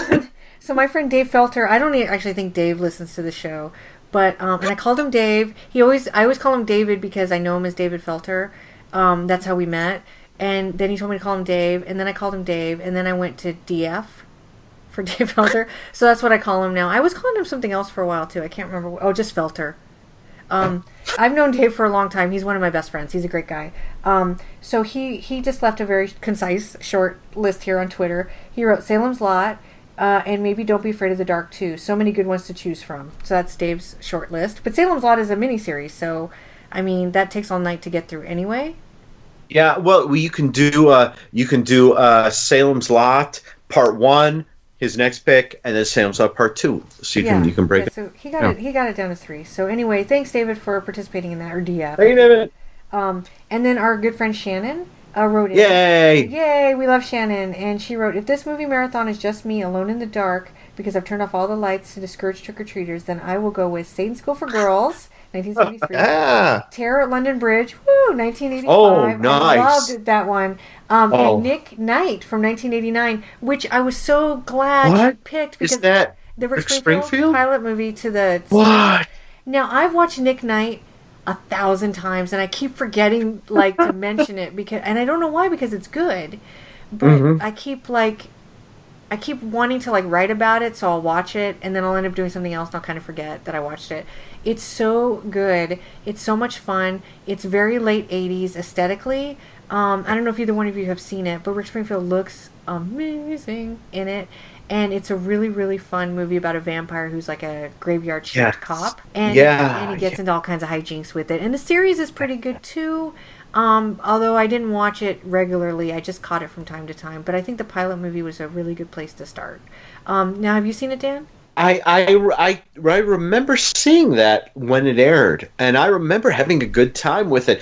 How long did that run? Is that a short-lived TV series? I feel like it ran a couple seasons. I feel like it had a pretty solid cult following. I'm not positive of that, but I feel like it ran 3 or 4 years even, maybe. Okay. Oh, my gosh. Okay, yeah, I remember watching that and having a good time watching it. And just even then, what was I, 16 or 17 when I was watching it thinking, this is kind of... this is something I'll look back at in 20, 30 years and go, Rick Springfield, he's a vampire cop. Yeah, there you go. Yeah. So, well, I think I watched it when it originally aired too because I'm a Springfield lifer. I love him, and I own Hard to Hold, for fuck's sake. And I think he's amazing. And I remember he's a really good actor, and he's really, really fun in the role. But what I remember most about it is aesthetically, it's very much of its time. And so I always have a really good time watching it because it feels so 1989. And and it's just like a warm blanket in that way. It just reminds me of my youth so much, like the hyper stylized version of how I would have liked to have lived. You know what I mean? His apartment's like super cool, and it's fun, and it's got some in jokes about being a vampire but a nice guy and like stuff like that. It's really good. Nate, have you seen Nick Knight? No, actually, when you first said it, I thought you were saying Nick at Night, and I was like, Nick at Night? But I was like, no, it's called Nick Night. I just looked it up on IMDb, so I got another one I want to add to my list now. Yeah, it's really fun. Unusual new cop show on CBS, and I do mean unusual. It's called Nick Knight. Springfield plays a vampire who means to take a bite out of crime. You got a secret you'd like to share with me? In the CBS movie Nick Knight, singer Rick Springfield plays a cop who definitely has a secret. He's a vampire, and that is a big problem. Aside from being pursued through the centuries by another evil vampire, Nick must also work nights, given the vampire's aversion to the sun. And he must have a daily fix of blood. The blood is treated almost like it's an addiction, basically, that he's trying to beat. He's trying to get away from. It's something that he's drawn to and also was repelled by, you know. I am what I am. I don't think Betty Ford takes vampires. Now, of course, Rick Springfield, the actor, always the optimist, was able to find a way to enjoy his grislier scenes. The blood-sucking, there's a sexual thing to it, and you definitely feel it. You know, I mean, when a beautiful woman does this to you, I mean, it's definitely a turn-on. You don't know. Rick says that dark tales have actually always appealed to him ever since, as a rebellious teenager, he was kicked out of school. I used to stay home all day, and I'd read horror stories. It was the first thing other than music that I felt was my own. You know, it was something that I had discovered, and I've always been attached to that side, the horror side. You know, the dark side. And she mentioned Terror at London Bridge, and I don't want to go on too long, but I'll mention that's a really good underrated film too. With basically Jack the Ripper ends up in Lake Havasu, Arizona. I know, crazy times. And David Hasselhoff and the lady from Hunter, Stephanie Kramer, are the two who go looking for him. And it was written by William F. Nolan. And it's done, and it's completely genuine in its approach. Oh, also Randolph Mantus in it from Emergency. We love him. And Clu Gulager, of course. And I think Dana Elcar might be in it. Or Lane Smith. I'm mixing them up. One of the guys from MacGyver's in it. But anyway... It's outlandish, but it's done in such... Rosemary's in it. Adrienne Barbeau. Sorry. It's got a great cast. It's done really straight-faced, even though it's outrageous, and that's what makes it so charming. And it's rewatchable to me. I've seen it several times. I've seen it on the big screen, in fact, in L.A. It played at a Clu Gulager, tribute night they had at the New Beverly. Wow. And it played, at 2 in the morning, and I got to meet one of the actresses that was in the film. I can't remember her name now. She plays a reporter in it. I really, really like that one. Have either one of you seen Terror at London Bridge? Yeah, several years ago. It's a hoot. It's really a lot of fun. It's like, I always think that, what is it? Jack the Ripper, you either get David Hasselhoff and Stephanie Kramer trying to stop him, or you go to 1979 and Bob Clark's Murder by Decree, and you get Christopher Plummer as Sherlock Holmes and James Mason as Dr. Watson trying to stop him. So I don't know who's it going to be, Plummer and Mason or Kramer and Hasselhoff. I can't say who do you pick? That was the year where Hasselhoff was in Star Crash. So I think that was like his big big screen date. I don't know if that's his big screen debut. He's such a genuine performer. He's so organic and so he's so good at taking like crazy like stories and being just like a regular guy in them. And I think that's what makes them so good. I really like David Hasselhoff as an actor very much. Yes, and I will say I have the Australian Baywatch Nights season 2 DVD set, which I just finished watching a week or two ago, and that's the one where they aped X-Files. Yes.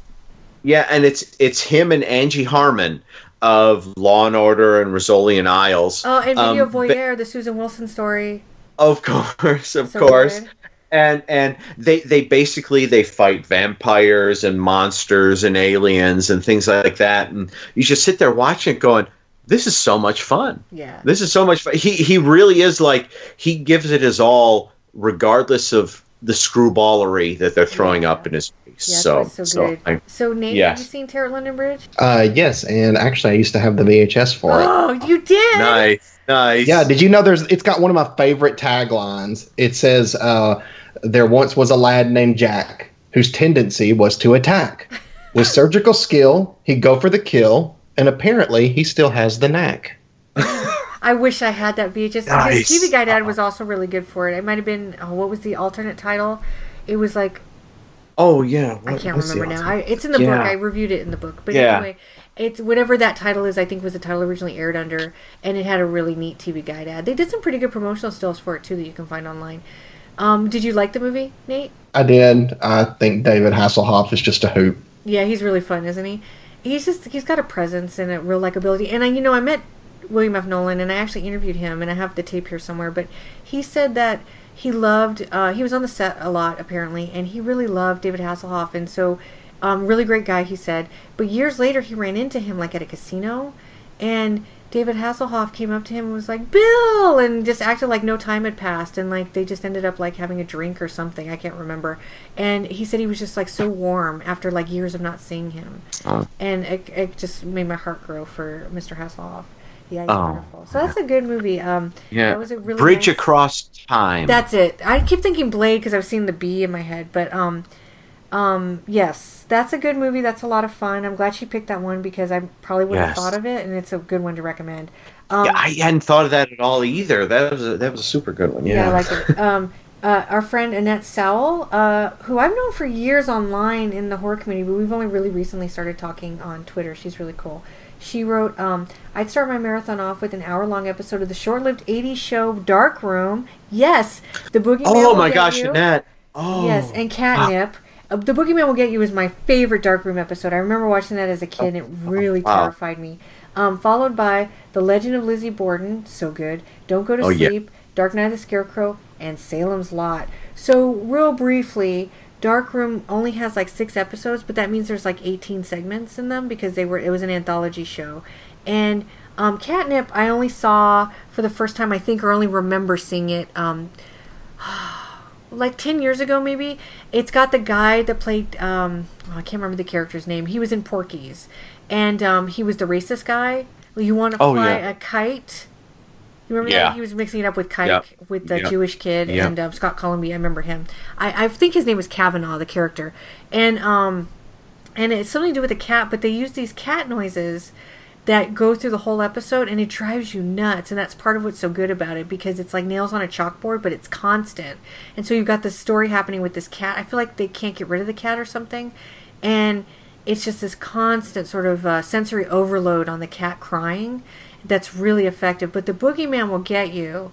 I don't want to give too much away because I think if you have access to it, and maybe it's online, I don't know, it is wonderful. It's got Quinn Cummings and Helen Hunt as 2 sisters, and they believe that a guy they live out like in the woods or they're vacationing, and they believe that somebody who's out in like a nearby cabin may or may not be a vampire.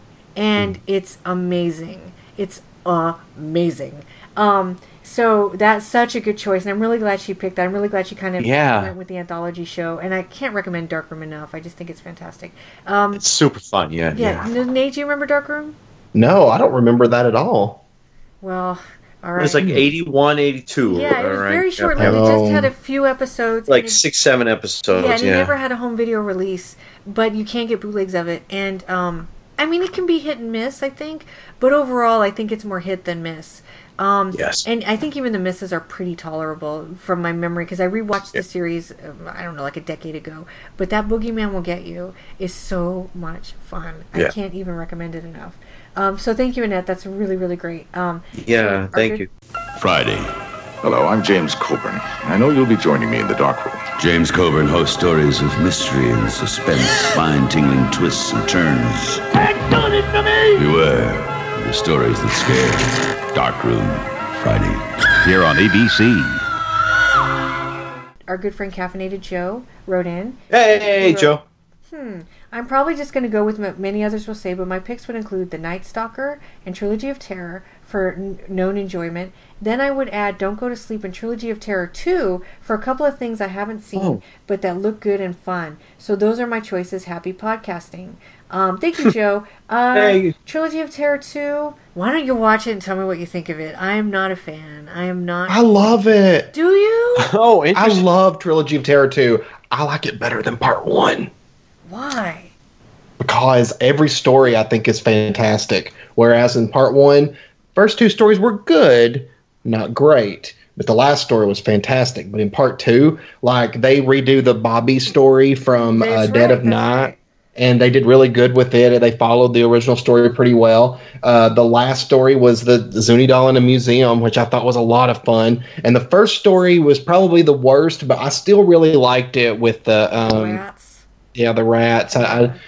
It's probably the one I remember the least, though. I will say William F. Nolan wrote the Trilogy of Terror 2 Zuni Fetish Doll segment. He really wanted to do it because he was able to write the first two episodes, the first two segments of Trilogy of Terror 1, but he didn't get to write the famous one with the Zuni Fetish Doll. So when it came around again for him to get a chance to do the Zuni Fetish Doll, he wanted really badly to do Part 2, and they gave it to him. I'll tell you why I don't like it. And I edited this out of the last episode because I felt like I went off the rails with it, and I feel bad about it. I don't like Lizette Anthony as an actress at all.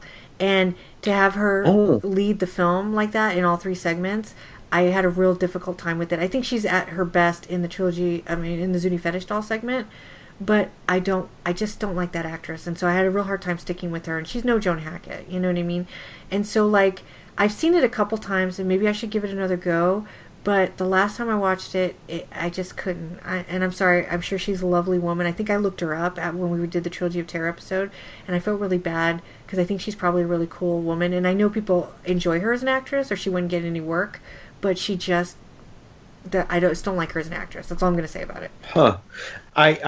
The main thing I know her from is Without a Clue, which is the guy who made Soul Survivor and Night of the Comet. Mm-hmm. That was his Sherlock Holmes film from like 1988 with Michael Caine as Sherlock Holmes and Ben Kingsley as Dr. Watson. And she plays the lady, the sort of damsel in distress that they rescue.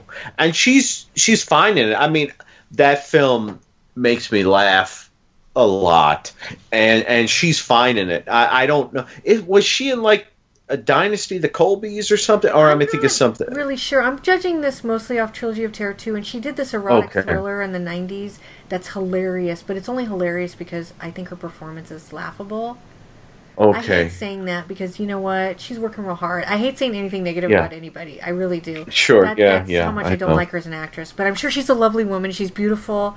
But, you know, she just doesn't do it for me. And to have her carry the film was really tough for me.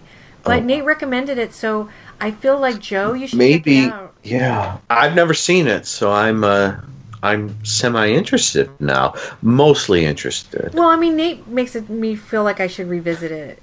Yes, yeah. I mean, especially if he liked the Bobby segment. Do you like it better than the original? No. And actually, if I'm being honest, I like the Zuni doll story in the first trilogy of Terror better than in the second. But the reason the second gets me is I actually really enjoyed all three stories. Whereas with Dead of Night, it kind of had a weak one with the time travel that, I didn't mind, but it just wasn't a favorite of mine. Sure. And in the original trilogy of Terror, I do like, all three stories, but the first two to me were just very weak in comparison to how excellent that last story was with Amelia. But in Trilogy of Terror 2, I thought they took like the best stories from other ones and kind of remade them, I guess. Yeah. All right. Yeah. I can see that. It was a USA original too, I think. So, yeah, it has historical value, maybe. But anyway. that laugh was Amanda trying to get over her not liking something. Yes. I struggle inside. I try really hard to love everything, but every so often you get a liquid happy Me too, yeah. Yeah, and every once in a while you get me whenever I mention Final Exam. Isn't Final Exam a lot of fun? And you... Well, then Nate goes, yeah, and then I'm like, oh, God, here we go again. All right, so let me move on. So here is a guy who has been on my blog's Facebook page for a long time, and I hope I pronounced his last name right. It's Jeremy Giles or Giles. He's a really nice guy. He wrote Trilogy of Terror, Duel, Dark Knight of the Scarecrow, Gargoyles would be some of my choices. I think these films are some of the defining made-for-TV horror films and ones I personally enjoyed. So he went strictly with the classics, which is, you can't lose with any of those titles. Nope. I think Duel, I'm not sure Duel shows up on the list again, so we'll just briefly talk about it. We did a podcast episode on it, so we won't go too deeply into it, but I just saw it on the big screen here. Wow. Well, it was projected on a big screen. It was just a DVD, but it was in a park in the summer, and it was really amazing. And that's a really timeless movie. And Dennis, we've already mentioned Dennis Weaver. He's amazing. But, that's another, someone's watching me in the sense that you have to have an actor carry the film on his shoulders because it's really just him through most of the film. More so than even someone's watching me. But he does such a good job at it, and I just think it's such a classic film. And I know we've all seen it. I don't know if anybody has any thoughts on it. I enjoy it. No, I think. The thing to me is I would really love to see every time I watch a Duel, it's the extended version, and I really want to watch the original I do too. TV movie version because I feel like Spielberg is such a precise craftsman, like a watchmaker or something. He's very precise, like cutting gems and stuff. That what he showed us when it originally aired was exactly what he wanted to show us. And I feel like the version we're seeing is probably that works too, but I'm dying to watch that original. Yeah, I am too. It's practically like a lost film, to be honest. Yeah. Nate, do you have anything to say about Duel? I really love Duel. I think it's one of the best made-for-TV movies.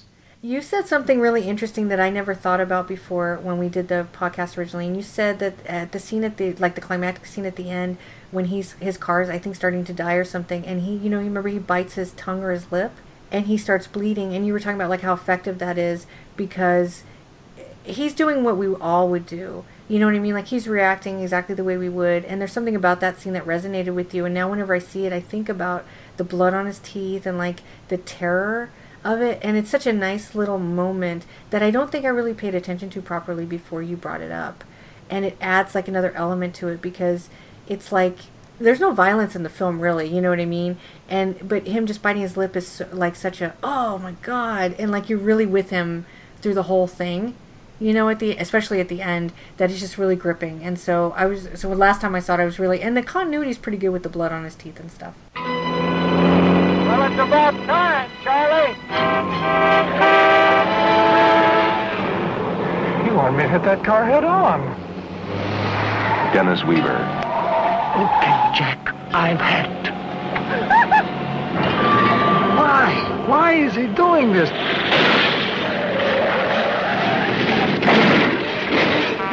Duel. Then we heard from our friend Philip Howell. Philip and I talk a lot online, and he's super cool. He's one of my favorite people. He wrote, here's my TV horror movie marathon picks. It was tough keeping it under 5, so I purposely kept the number of Avi's classic movies to 2. He put a movie on here that I'm going to have to talk about, by the way. So he mentioned The Night Stalker, my all-time favorite, High Desert Kill, High Desert Weirdness with Chuck Connors and aliens, Visitors of the Night, more aliens, but this time with Marcus, or maybe we went Marky Post and Stephen McHattie, Gargoyles, rest in peace Bernie Casey, yes. Cast a Deadly Spell, my favorite HBO movie ever. Fred Ward is incredible, and Julianne Moore, David Warner, and Clancy Brown are fantastic as well. So those are all really good titles. I have to admit I haven't seen Cast a Deadly Spell yet, and I really hate that I haven't seen it because people have been recommending that movie to me for like 2 decades, and I still haven't seen it. Yeah, same here. It's on video. Yep. Visitors of the Night is a movie I'm not familiar with at all, but that sounds really fun. But the movie he brought up that I need to talk about, I need to get it out of my system, is High Desert Kill. That's a USA original. It's on VHS if anybody has a VCR and wants to check it out. It is the weirdest fucking movie I've ever seen. And if you ever want to see Mark Singer and Chuck Connors making out with the same girl at the same time and have your mind melt while you're watching it, this is the movie. I don't even know how to tell you what it is because it makes no sense. I don't understand it. I don't know why I need to watch it all the time, but I do. It's about like these 3 guys who go hunting every year, and one of them dies in this weird electrical accident, and so they end up taking his like nephew or cousin, who's like this male model, on this like hunting trip, and they go out to the middle of nowhere. Anthony Gary and Mark Singer are the other 2 guys, and they end up camping near another hunter played by Chuck Connors, and then it becomes like a machismo standoff where like everybody has to, they like have like arm wrestling competitions, and like these 2 girls show up and they have to like, who's gonna get the girl, and they get drunk and they're like slobbering all over these women. It's horrifying. And there's weird dancing in it, and Anthony Gary eats a raw liver, and so like what happens is something is overtaking them on this mountain, and it starts making them do weird things, and it's kind of like a slasher in a way, and it's kind of not like a slasher at all, and it's kind of like a Cthulhu movie in a way, but then it's kind of not like a Cthulhu movie at all, and it's really weird, and I love it. It will melt your brain so hard that it'll come out, your brain will come out your ears as a wet liquid, and you won't know what happened to you. Have either one of you seen this? No. Are we going to cover it at some point? That sounds fantastic. I'm in. Yeah, it's a weird movie. I feel like, yes, we need to cover it. We need to do USA Originals because they're so important. And we should probably get my friend Paul on to do them because he wrote the chapter in my book about the USA Originals. It's his kind of expertise. Yes. But okay, when I post this, if I remember, I'm going to post, somebody who uploaded a clip from a scene from the movie, and I'll put it with this link, with the, the audio of this podcast on the website, and I'll let you guys watch this 3-minute scene, and you guys can figure out how you feel about the world afterwards. You won't be the same. You won't be the same! I don't even know what to tell you! You won't be the same. Okay, so that movie, I can't tell you how weird it is. I love it. Okay, so that was a really good choice. I think we've heard Gargoyles here a couple times, so just briefly, because we did an episode on Gargoyles, I think Bernie Casey just passed away, and he was a huge influence on me as a kid because of Gargoyles, and he was sort of my introduction into monsters. So I just want to say that I think that's an amazing film. It's timeless. I think I wrote a review of it on my blog where I kind of dissed it a little. It was one of the first reviews I wrote, and I went back and looked at it, and I'm ashamed that I wrote it, and I don't know what I was thinking when I wrote it. Because it's a really wonderful film. Something, though, that's interesting, and I can't remember what Nate's thoughts were when we covered it, but I was listening to an old episode of The Hysteria Continues, and you had watched Gargoyles, and you weren't that impressed with it. And I can't remember if you liked it more when you watched it with us. Do you remember, Nate? I don't remember, but remembering it now, I mean, I enjoyed it. So maybe I liked it better when I discussed it on this podcast. I feel like sometimes maybe I don't watch things in the right frame of mind. So, well, maybe that was my problem with it when I first watched it. I think you thought it was kind of funny, but I can't remember exactly what you said about it, but you were sort of underwhelmed by it. I can't remember what it was though. You did say there was something about it didn't work for you, but I can't remember what it was. But then I was like trying to remember what you thought, and I thought I remembered you liking it more with us. Yes, I do like. I mean, I like it. Now, I think that doing this podcast has like kind of broadened my horizons with like all the made-for-television movies. Then I'm finding I'm enjoying them a lot more this time around. Oh, good. That's great. Dan, your thoughts on Gargoyles? Do you remember? I really enjoy Gargoyles. I mean, Bernie Casey and Jennifer Salt, and it's just I remember when we watched it for this podcast. I hadn't watched it for a while, and when I watched it again, I thought, oh, this is a joy. I mean, it's one of those that you watch, and it's like listening to Sgt. Pepper's Lonely Hearts Club Band or Led Zeppelin 4, or any other sort of Born to Run or something like that. It's like feels like as you're watching it, it feels seminal. Yeah. And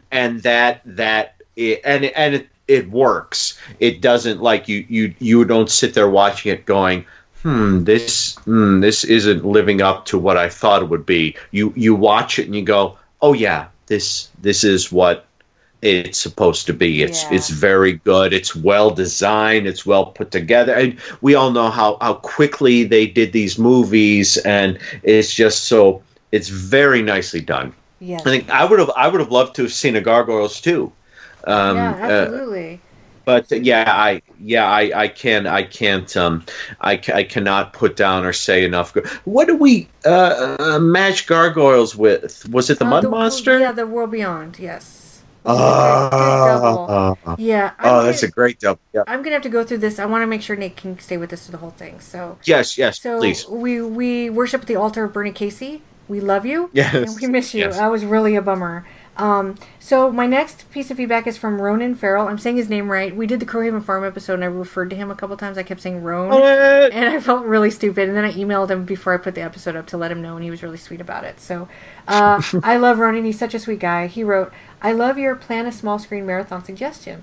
I've listed a few below, but I'm afraid my picks are a little on the obvious side. However, I do really love all of these films. I'm very much drawn to the traditional supernatural aspect of Halloween, where all manner of dark forces of evil spirits are abroad.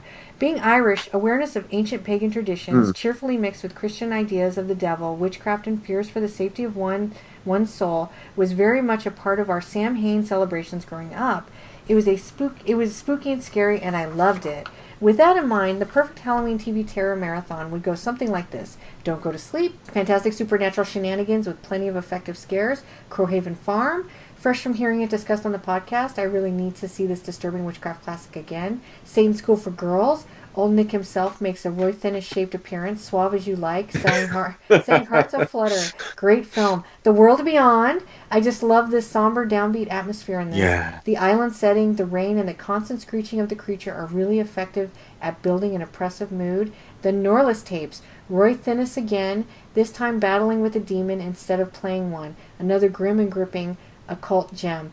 I was tempted to mention Bay Cove, but I think I'll let that one lie for the time being. He's a big fan of that one. Oh, and as a bonus treat for myself, and not strictly a television film, I think we're shown in the States as such. With those awful alternate credits, I'd like to include one of my favorite episodes of Brian Clemens' thriller, A Place to Die, from the first series. Ooh. It's one of the few stories tinged with the supernatural, and I love it. A fantastic, sinister tale of rural witchcraft. These days, I think I'm sure it could confidently be filed under folk horror. So he gave us a lot here. We talked about a lot of these, and I did say we're going to talk about thriller. I'm just worried we're not going to have enough time, but that is something I'm getting more and more inspired to discuss. And I actually have 2 films I would like to discuss. But I don't think I've seen A Place to Die. Do either one of you remember that? No. Ugh. All right. He really made it sound good because I like the rural witchcraft angle. It makes me think of The Last Bride of Salem with Lois Middleton. I'm not sure you guys have seen that, but it was a shot-on-video afternoon play break from the 70s. That's real good with Bradford Dillman. And I think that might make a good double on its own. I might try that out myself. So he picked movies we've actually kind of talked about a lot, which is The World Beyond we just mentioned, which is I highly recommend. Not strictly a TV movie, really, but definitely a scary film and something worth seeing. Saints Go for Girls. Van Dusen. Yeah, the Van Dusen. We love the Van Dusen. Don't Go to Sleep. These are all classics and wonderful picks. Yay! Thank you so much, Ronan. I really appreciate this. Thank you. Feedback. And now I've got Thriller on the brain. I'm so excited. Robert Walker, who's a friend of ours we met through the Strange and Deadly show, which is now the Lost in the Omniverse podcast, where they talk about superhero movies and the shared universes. We met Rob through Chris and Tom, and he's a wonderful guy, and he sent some feedback. He wrote, "My TV movie diet isn't as wide as yours, but I'd probably program Mr. Boogedy, yay, The Night Stalker, I've Been Waiting for You," which is a later TV movie, right, with Sarah Chalke, I think, and Sometimes They Come Back, and The Midnight Hour. So there's a couple of on here I haven't seen, and that's I've Been Waiting for You. Is that the one I'm thinking of with Sarah Chalke? Yeah, I believe so. It's like it sort of came in the wave of like the Scream and I Know What You Did Last Summer. It was sort of a made-for-TV version of those films. If I'm remembering right. It's been a long time. Yeah, I think I'm thinking of a different film, but maybe I'm not. But I'm pretty sure Sarah Chalke's in it. Okay, I think she is. Have you seen it? I've seen it, but it's been a really long time ago. I remember being disappointed because it's. Again, like I was probably expecting something like Scream when I watched it, and it's very much a watered, not just a toned down version. Sure, I think I have it actually, and I think I might have it on DVD, and I just haven't sat down to watch it yet, and I need to. The other one you mentioned that I haven't seen is Sometimes They Come Back. I think that's with Tim Matheson, right? Is that right? Oh, I haven't seen that one in so long. I don't remember who's in it. Robert Russler. I feel like it's like about a bunch of guys who pick on somebody and they get killed and then they come back. Yeah, Stephen King? Yeah. Somebody wrote about it in the book, I think, but I'm not that familiar with Stephen King. I delegated all of the Stephen King movies and miniseries to other people because my Stephen King knowledge is really basic, and I wanted to really do him justice. So I had other people write about it, and this was one that I haven't seen a lot of his TV adaptations, I have to admit, so kind of flew under the radar for me. But it does have Tim Matheson in it, I'm 99% positive, and Robert Russler, which is... You're right, it is, That's Tim a Matheson. double, that's two men I can't say no to, guys. So, and it was a short story from Night Shift, Stephen King's first collection, late 70s, which is, I think, my favorite collection of his short stories. I think Robert Walker's right to choose it because I think it's got a pretty good cult following and is probably something I should check out. And I need to see a lot more of the Stephen King adaptations, to be honest. But and then our final piece of feedback is from someone named Brian Mead. I think this is the first time he's written us. So, hey, Brian. Brian! He also picked Cast a Deadly Spell. The backdrop to the story that in parallel am I reading this right? Sorry, let me start again. The backdrop to the story that in a parallel universe LA, everyone practices magic except the central private investigator character results in a unique blend of two genres, the hard-boiled crime drama and supernatural fantasy. The Woman in Black, yes, genuinely chilling British TV movie, far superior to the more recent theatrical version. This is similar to the early TV adaptation of P.D. James' horror stories, and the ending is suitably uncompromising and unsettling. Haunts of the Very Rich, again. I love the cast of characters, the eerie, otherworldly tone and setting. From the beginning, the viewer knows that everything is not what it seems. Glossy 70s soap opera histrionics seem ominous, existentialist theatrics, and with Mike Brady as a priest. Here's an interesting choice. Carrie, the remake from 2002. Angela Bettis is terrific in this film, and this has been unfairly compared to the Brian De Palma screen version, but this is a very different adaptation, and I would say more believable in its characterizations. Also, TV films always seem to be judged to higher standards than theatrical films, for various reasons, but they're ultimately different creative formats. And then something I've never heard of called The Outcast, which I believe is an Irish TV movie. I saw this film just once when it first was shown on Irish TV in 1982, but it was unforgettable. A dark fable of fatal attraction, supernatural enchantment, and damnation set in 19th century Ireland. Though made for television, this film helped rejuvenate the Irish film industry overall, showing that TV films are as culturally significant as any other format. And this film is sadly all but unavailable currently. My cheeky reserve choice is A Cold Night's Death, Sub-Zero Suspense Treat. Thanks again. Thank you, Brian. Yay. So, Nate, you've seen the Carrie Angela Bettis version, right? Yes. What'd you think of it? I liked it. I mean, it's all right. It's not to me like a very particularly memorable film, except for I thought Angela Bettis was excellent in that role. I thought she did a great job in that movie. Yeah. But I mean, I love all the Carrie movies. I mean, I love the original. I love the 2002 remake. I love the more recent remake that came out just a few years ago. I loved it too, and I love The Rage, Carrie 2. I love Carrie 2, The Rage. Love that's an excellent film. Yeah. To me, you're kind of watching the mean people. I mean, I wouldn't say they deserve to die, but in the fictional world, sure. Yeah. Oh, yeah. Absolutely. Absolutely. In the world of fiction, they deserve to die. In real life, no. So, Dan, have you seen the Carrie 2002 TV version? No, the only one I've seen is Brian De Palma's. I've read the book. I've seen Brian De Palma's. The story kind of depresses me to the point where it's not one where I can return to it. I have to sort of gird my loins if I'm going back to the Brian De Palma version, because this is during that time of Brian De Palma, everything he was doing I loved, but Carrie is like, this is around obsession and sisters and The Fury, and The Fury is one of my favorites, and all these others. Blowout, which is probably like top 20 favorite film of all time of mine, but Carrie is just, the story is just it's one of those that's a little too sad, and not depressing, sad. It is very for sad. me. It's a sad and film.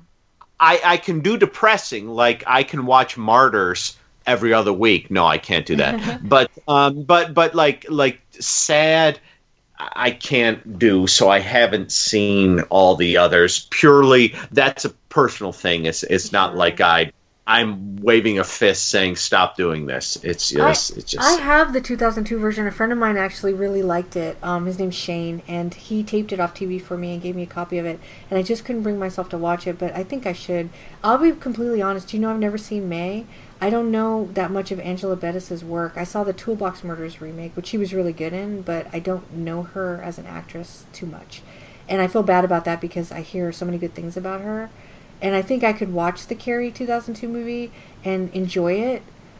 And I should just do it because she's probably a really good actress and I should just see what they did with it. You know what I mean? But I haven't seen it yet. But a movie I think we may have all seen and that we should mention because it's probably one of the best movies ever made is The Woman in Black from 1989. Have you guys both seen that? Yes. Dan? I've seen The Lady in White. I haven't seen It's a little different. Oh, you haven't seen The Woman in Black? Oh, good. It's so good. Where's that? Who made that? Why don't I? It's a British film. I don't know who made it, but it's and there's a lot of things to say about this movie, and it's probably one of the few times that I've gone on IMDb and used the user reviews to help me piece together things about the film that now make a lot of sense to me. Now, I haven't read the book, so that might be part of it, but there's some really interesting subtext in that film that I might not have noticed if I hadn't read some of those reviews and picked. So don't read any reviews, Dan.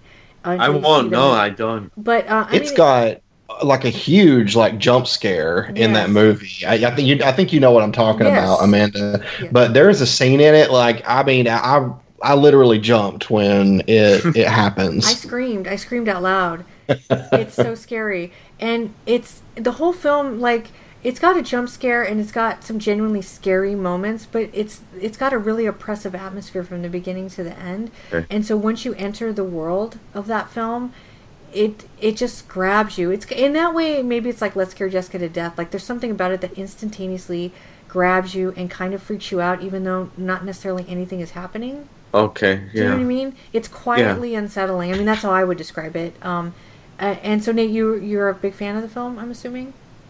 Oh, yes. Lots of atmosphere. And I know exactly what you're talking about. Because when I've talked about the movie before, I always describe it as even when there's nothing necessarily scary on screen, there's this feeling of dread throughout the whole film. You kind of have this feeling it's just, I don't know, something's about to happen or, something like that. So it's really, I mean, it's it's really one of the better, made for TV movies out there. So very highly recommended. Yeah, I recommend it too. I actually really liked the remake, but it's completely different and not nearly as effective.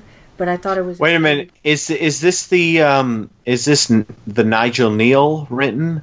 It might be British thing. It might be. Oh, because I know of this, but I have not watched it. I'm a huge Nigel Neal fan. I was one of my big of a fan if you haven't seen it. No, I'm a Doctor Who fan. So and Doctor Who came out of Quatermass, which Nigel Neal created, and one of my sort of alternate picks was the Stone Tape. Oh yeah, I haven't seen that yet. The Stone Tape is fantastic, and I was going to say that, but it's shot on video, and I wanted to keep it film. But no, I didn't realize that's Nigel Neal. Yep, I know of Woman in Black. Woman in Black. Sorry, but I have not watched it. Oh, Nigel Neal, he's one of the best. His stuff is he's always writing like beautifully themed stories that are just crazy, and like Stone Tape, and he had a series called, I think, Beasts. Yeah, somebody I know is I've never actually seen Beasts, to be honest with you, but Beast. I have an online friend of mine just started watching it and really into it, and I need to check it out. Yeah, it's like I said, don't read any of the IMDb reviews until you see it. But there's some really interesting subtext in there that's really fascinating to me. And yeah, that's on there's so many of these movies I want to cover. That's one I think we would have. That might be a good Halloween one for next year, actually. Yeah.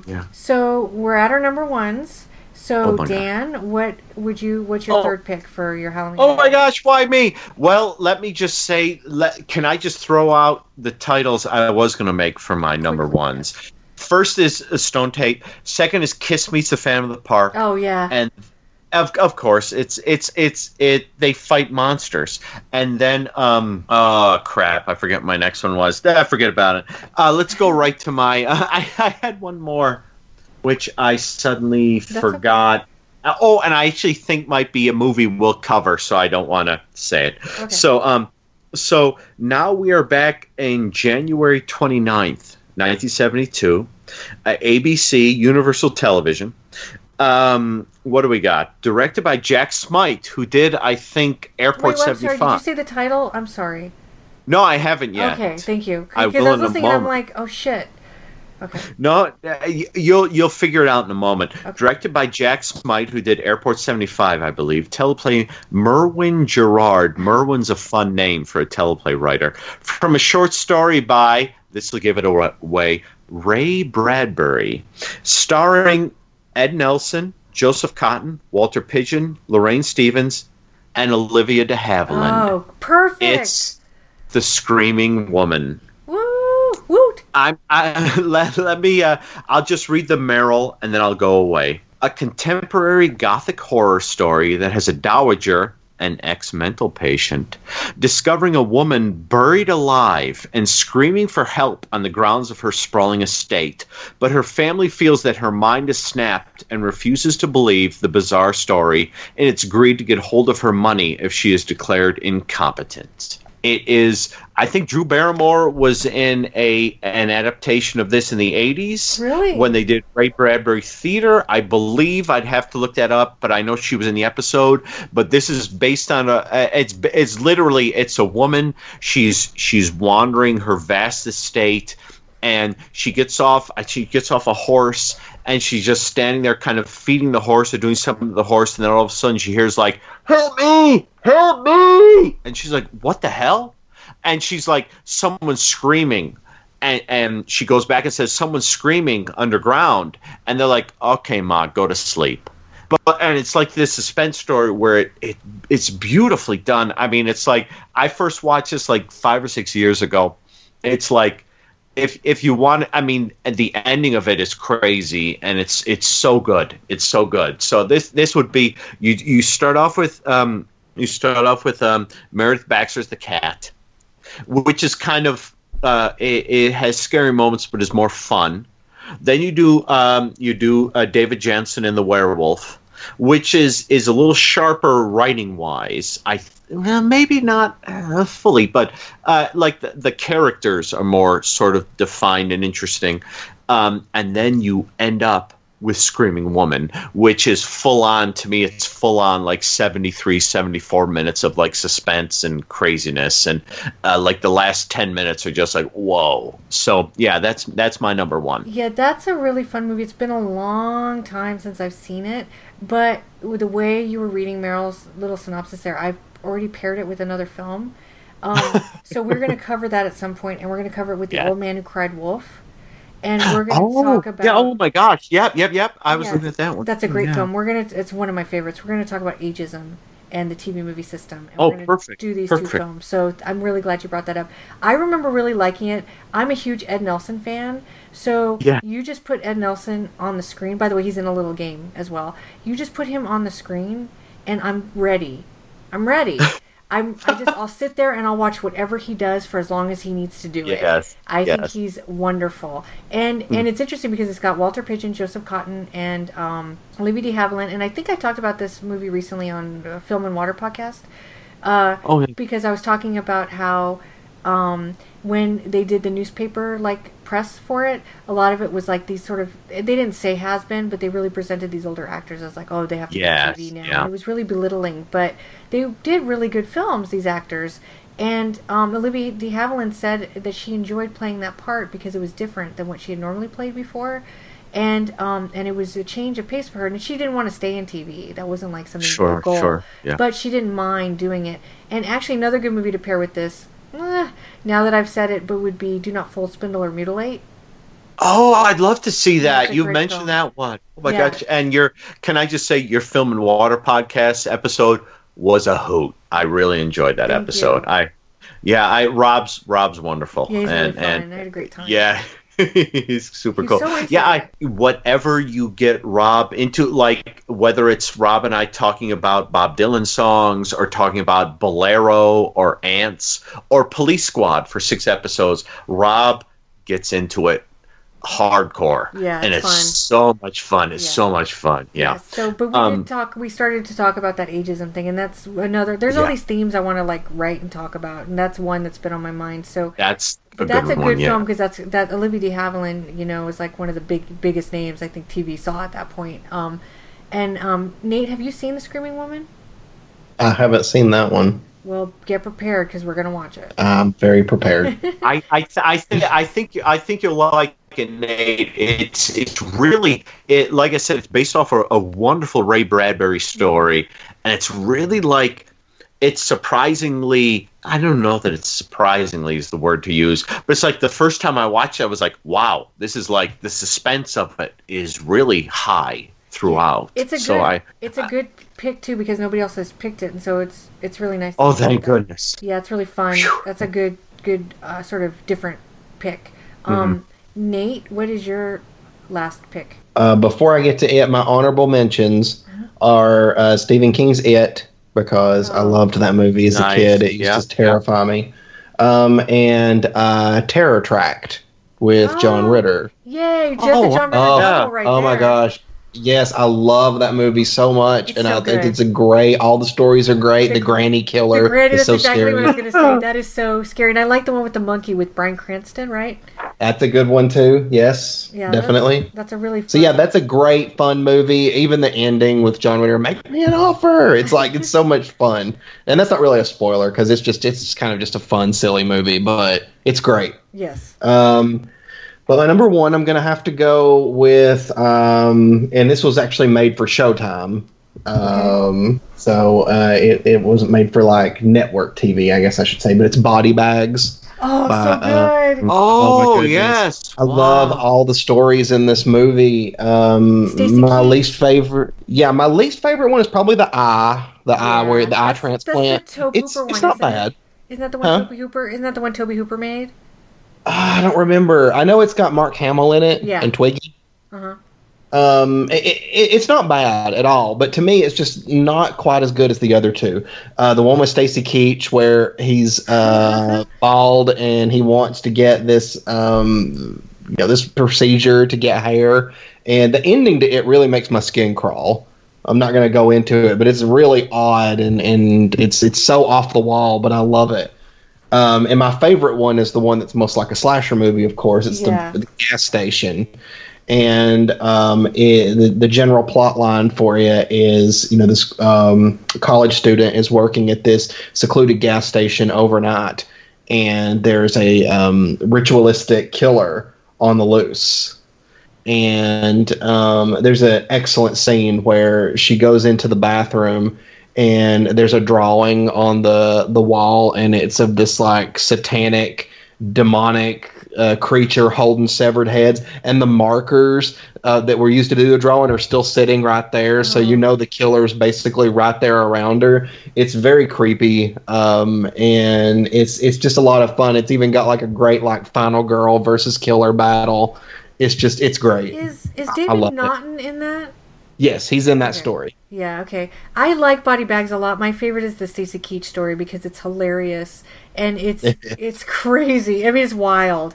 And he's so good in it. He's so good in it. I feel like Debbie Harry's in it. She's like the nurse. Is that right?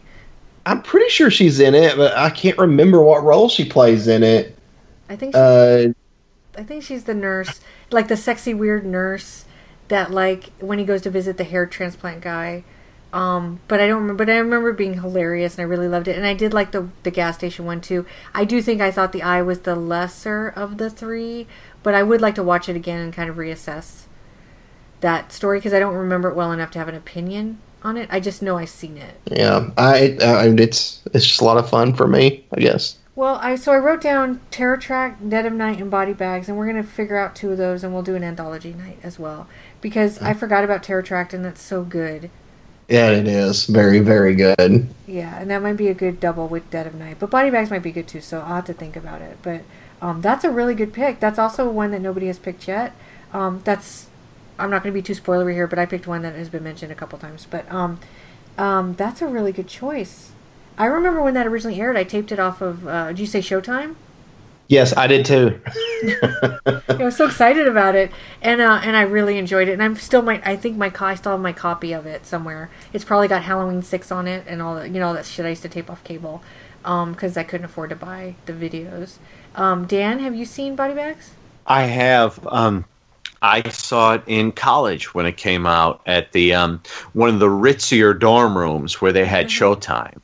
And I remember, I haven't seen it since then, but I remember we had a freaking great time.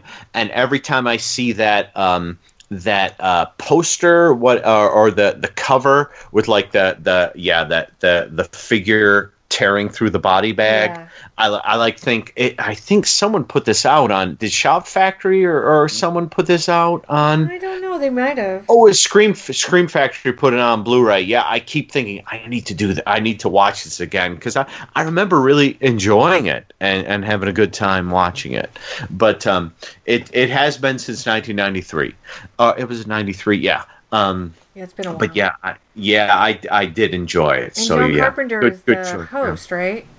Yeah, he's the I forget what he is. Is he the morgue attendant? He's working in the morgue. Because each story is like a body, I guess, from the story, and he's given the story. And I remember because I'd never seen John Carpenter before, and when I saw him in this, I was like, "Oh, he's in good makeup." But then when I actually saw him, I thought, "Oh, he kind of looks like that." He does a little, yeah. He does a bit, but I love John Carpenter, though. Of course. He's wonderful. No, of course. So, well, then I totally didn't go unique here. I have one that's been brought up a bunch of times. I went with the Norliss tapes. And of course you did. I went with the Norliss tapes because we covered it on the show, and then I covered it later on the Kolchak tapes podcast with Mike White and his podcasting partner Chris. And so I've watched it a few times, like just in the last year, plus I wrote about it for my book. And the more I watch it, the better it gets. And that's saying something because I really loved it the first time I saw it. So it keeps growing in my heart, and not just because I have a huge crush on Roy Thinnis, who came up a bunch of times tonight, which is really wonderful. But it's so creepy and well done, and I love the like the artwork, you know, and like the monsters, and I love Angie Dickinson in it, and I think it's got a real nice sense of dread. It's creepy. It's genuinely creepy. I like the way it unfolds. I think it's crisp and it's breezy in a way, even though it's really scary because it just feels like it goes from point A to point B just very directly. And I love it. And the more I watch it, the more I get out of it. And I will tell you that when I did it for the Kolchak tapes, when I talked about it, Chris was not a fan of it, I don't think. And so I felt like I kind of ended up defending the film a little. And when I did that, I think I got to talk about a lot of things that I loved about it. And it made me love it a little more. And it just keeps growing and growing in my esteem. And it did not end up in my top 3 when we did our first episode. But I feel like it's getting very close to like that level of love for me. And that level of, another thing is rewatchability. Because I could watch it over and over again. A couple movies off the top of my head that I would have mentioned and I thought about was Scream Pretty Peggy with Ted Bessel and Bette Davis. I'm a huge fan of that movie. Yeah. I really like it. I think I wrote a review of it for another website, and I gave it kind of a bad review, and I don't know why I did that. I don't know what I was doing like 10 years ago, but it's so good. Speaking of the artwork is what makes me think of it, because a lot of it is about the set pieces. Like, whoever did the art direction in that film, and I don't mean the film set pieces, I mean like the way they decorated the set, is so beautiful, and the sculptures are amazing. And every piece of art is like freaking creepy. So like even when they're just standing in a room and there's art in there, you could look at the art. It's just incidental art, and it's amazing to look at. And I think that that's a really cool film. And by the way, now that I've talked about it, I've totally forgot what my other alternate was going to be. Oh no. Yes, I did. I'm trying to think now. Gosh. It doesn't matter. But Scream Pretty Peggy was one of the films I thought about putting on the list. And I did have This House Possessed on there originally, but I thought, I've already talked about that, and we're going to do a whole episode on it eventually. So I'll just save my words for that later. But yeah, so those are all of our choices. And I hope that if you're listening, you heard some titles you hadn't thought of before, or you're just inspired to revisit some of these films. There's a lot of really good picks. I want to thank everybody for dropping us a line. We got an amazing amount of feedback. Thank you, everyone. That's astounding. It was really cool. Thank you so much. I didn't write down our contact information again, but I'm pretty sure we're at tvmayhempodcast@gmail.com. Or you could find us on Facebook. Just look up the Made for TV Mayhem Show. Or I think it's the TV Mayhem Podcast on Twitter. I'm at Made for TV Mayhem. Dan, you're at... I'm at a bunch of places. eSupertrain 1 is a place to go because I believe that although it's not up now, it'll go up before this goes up. Amanda and I, on my podcast, Dan's Driving Double Feature, we spent a long time talking about Iced and Moonstalker, 2 late 80s slasher films. Nate, what do you think of Iced and Moonstalker? Oh, I think they're both fantastic. And Iced has one of the best endings of all time. Of all time, yes, it does. So yeah, Amanda and I, it's a year ago we talked about Prom Night and He Knows You're Alone, and that was over 2.5 hours. This is actually slightly longer than that. Oh, because we talked about Mind Killer for about a half hour. So that's going up there. So eSupertrain 1, eventually Supertrain.blogspot.com. You can find me. I wrote a book that's fun about action movies, and it's great, and hang out, and just check it out. It's good. Here's something else I forgot to do. I forgot to pick our double feature for next month. Oh boy. So I'm pretty sure I know what the one film is going to be, and I thought I knew what I was going to put it up against, but I thought that it might have a better second film, so I'm just going to announce the one film.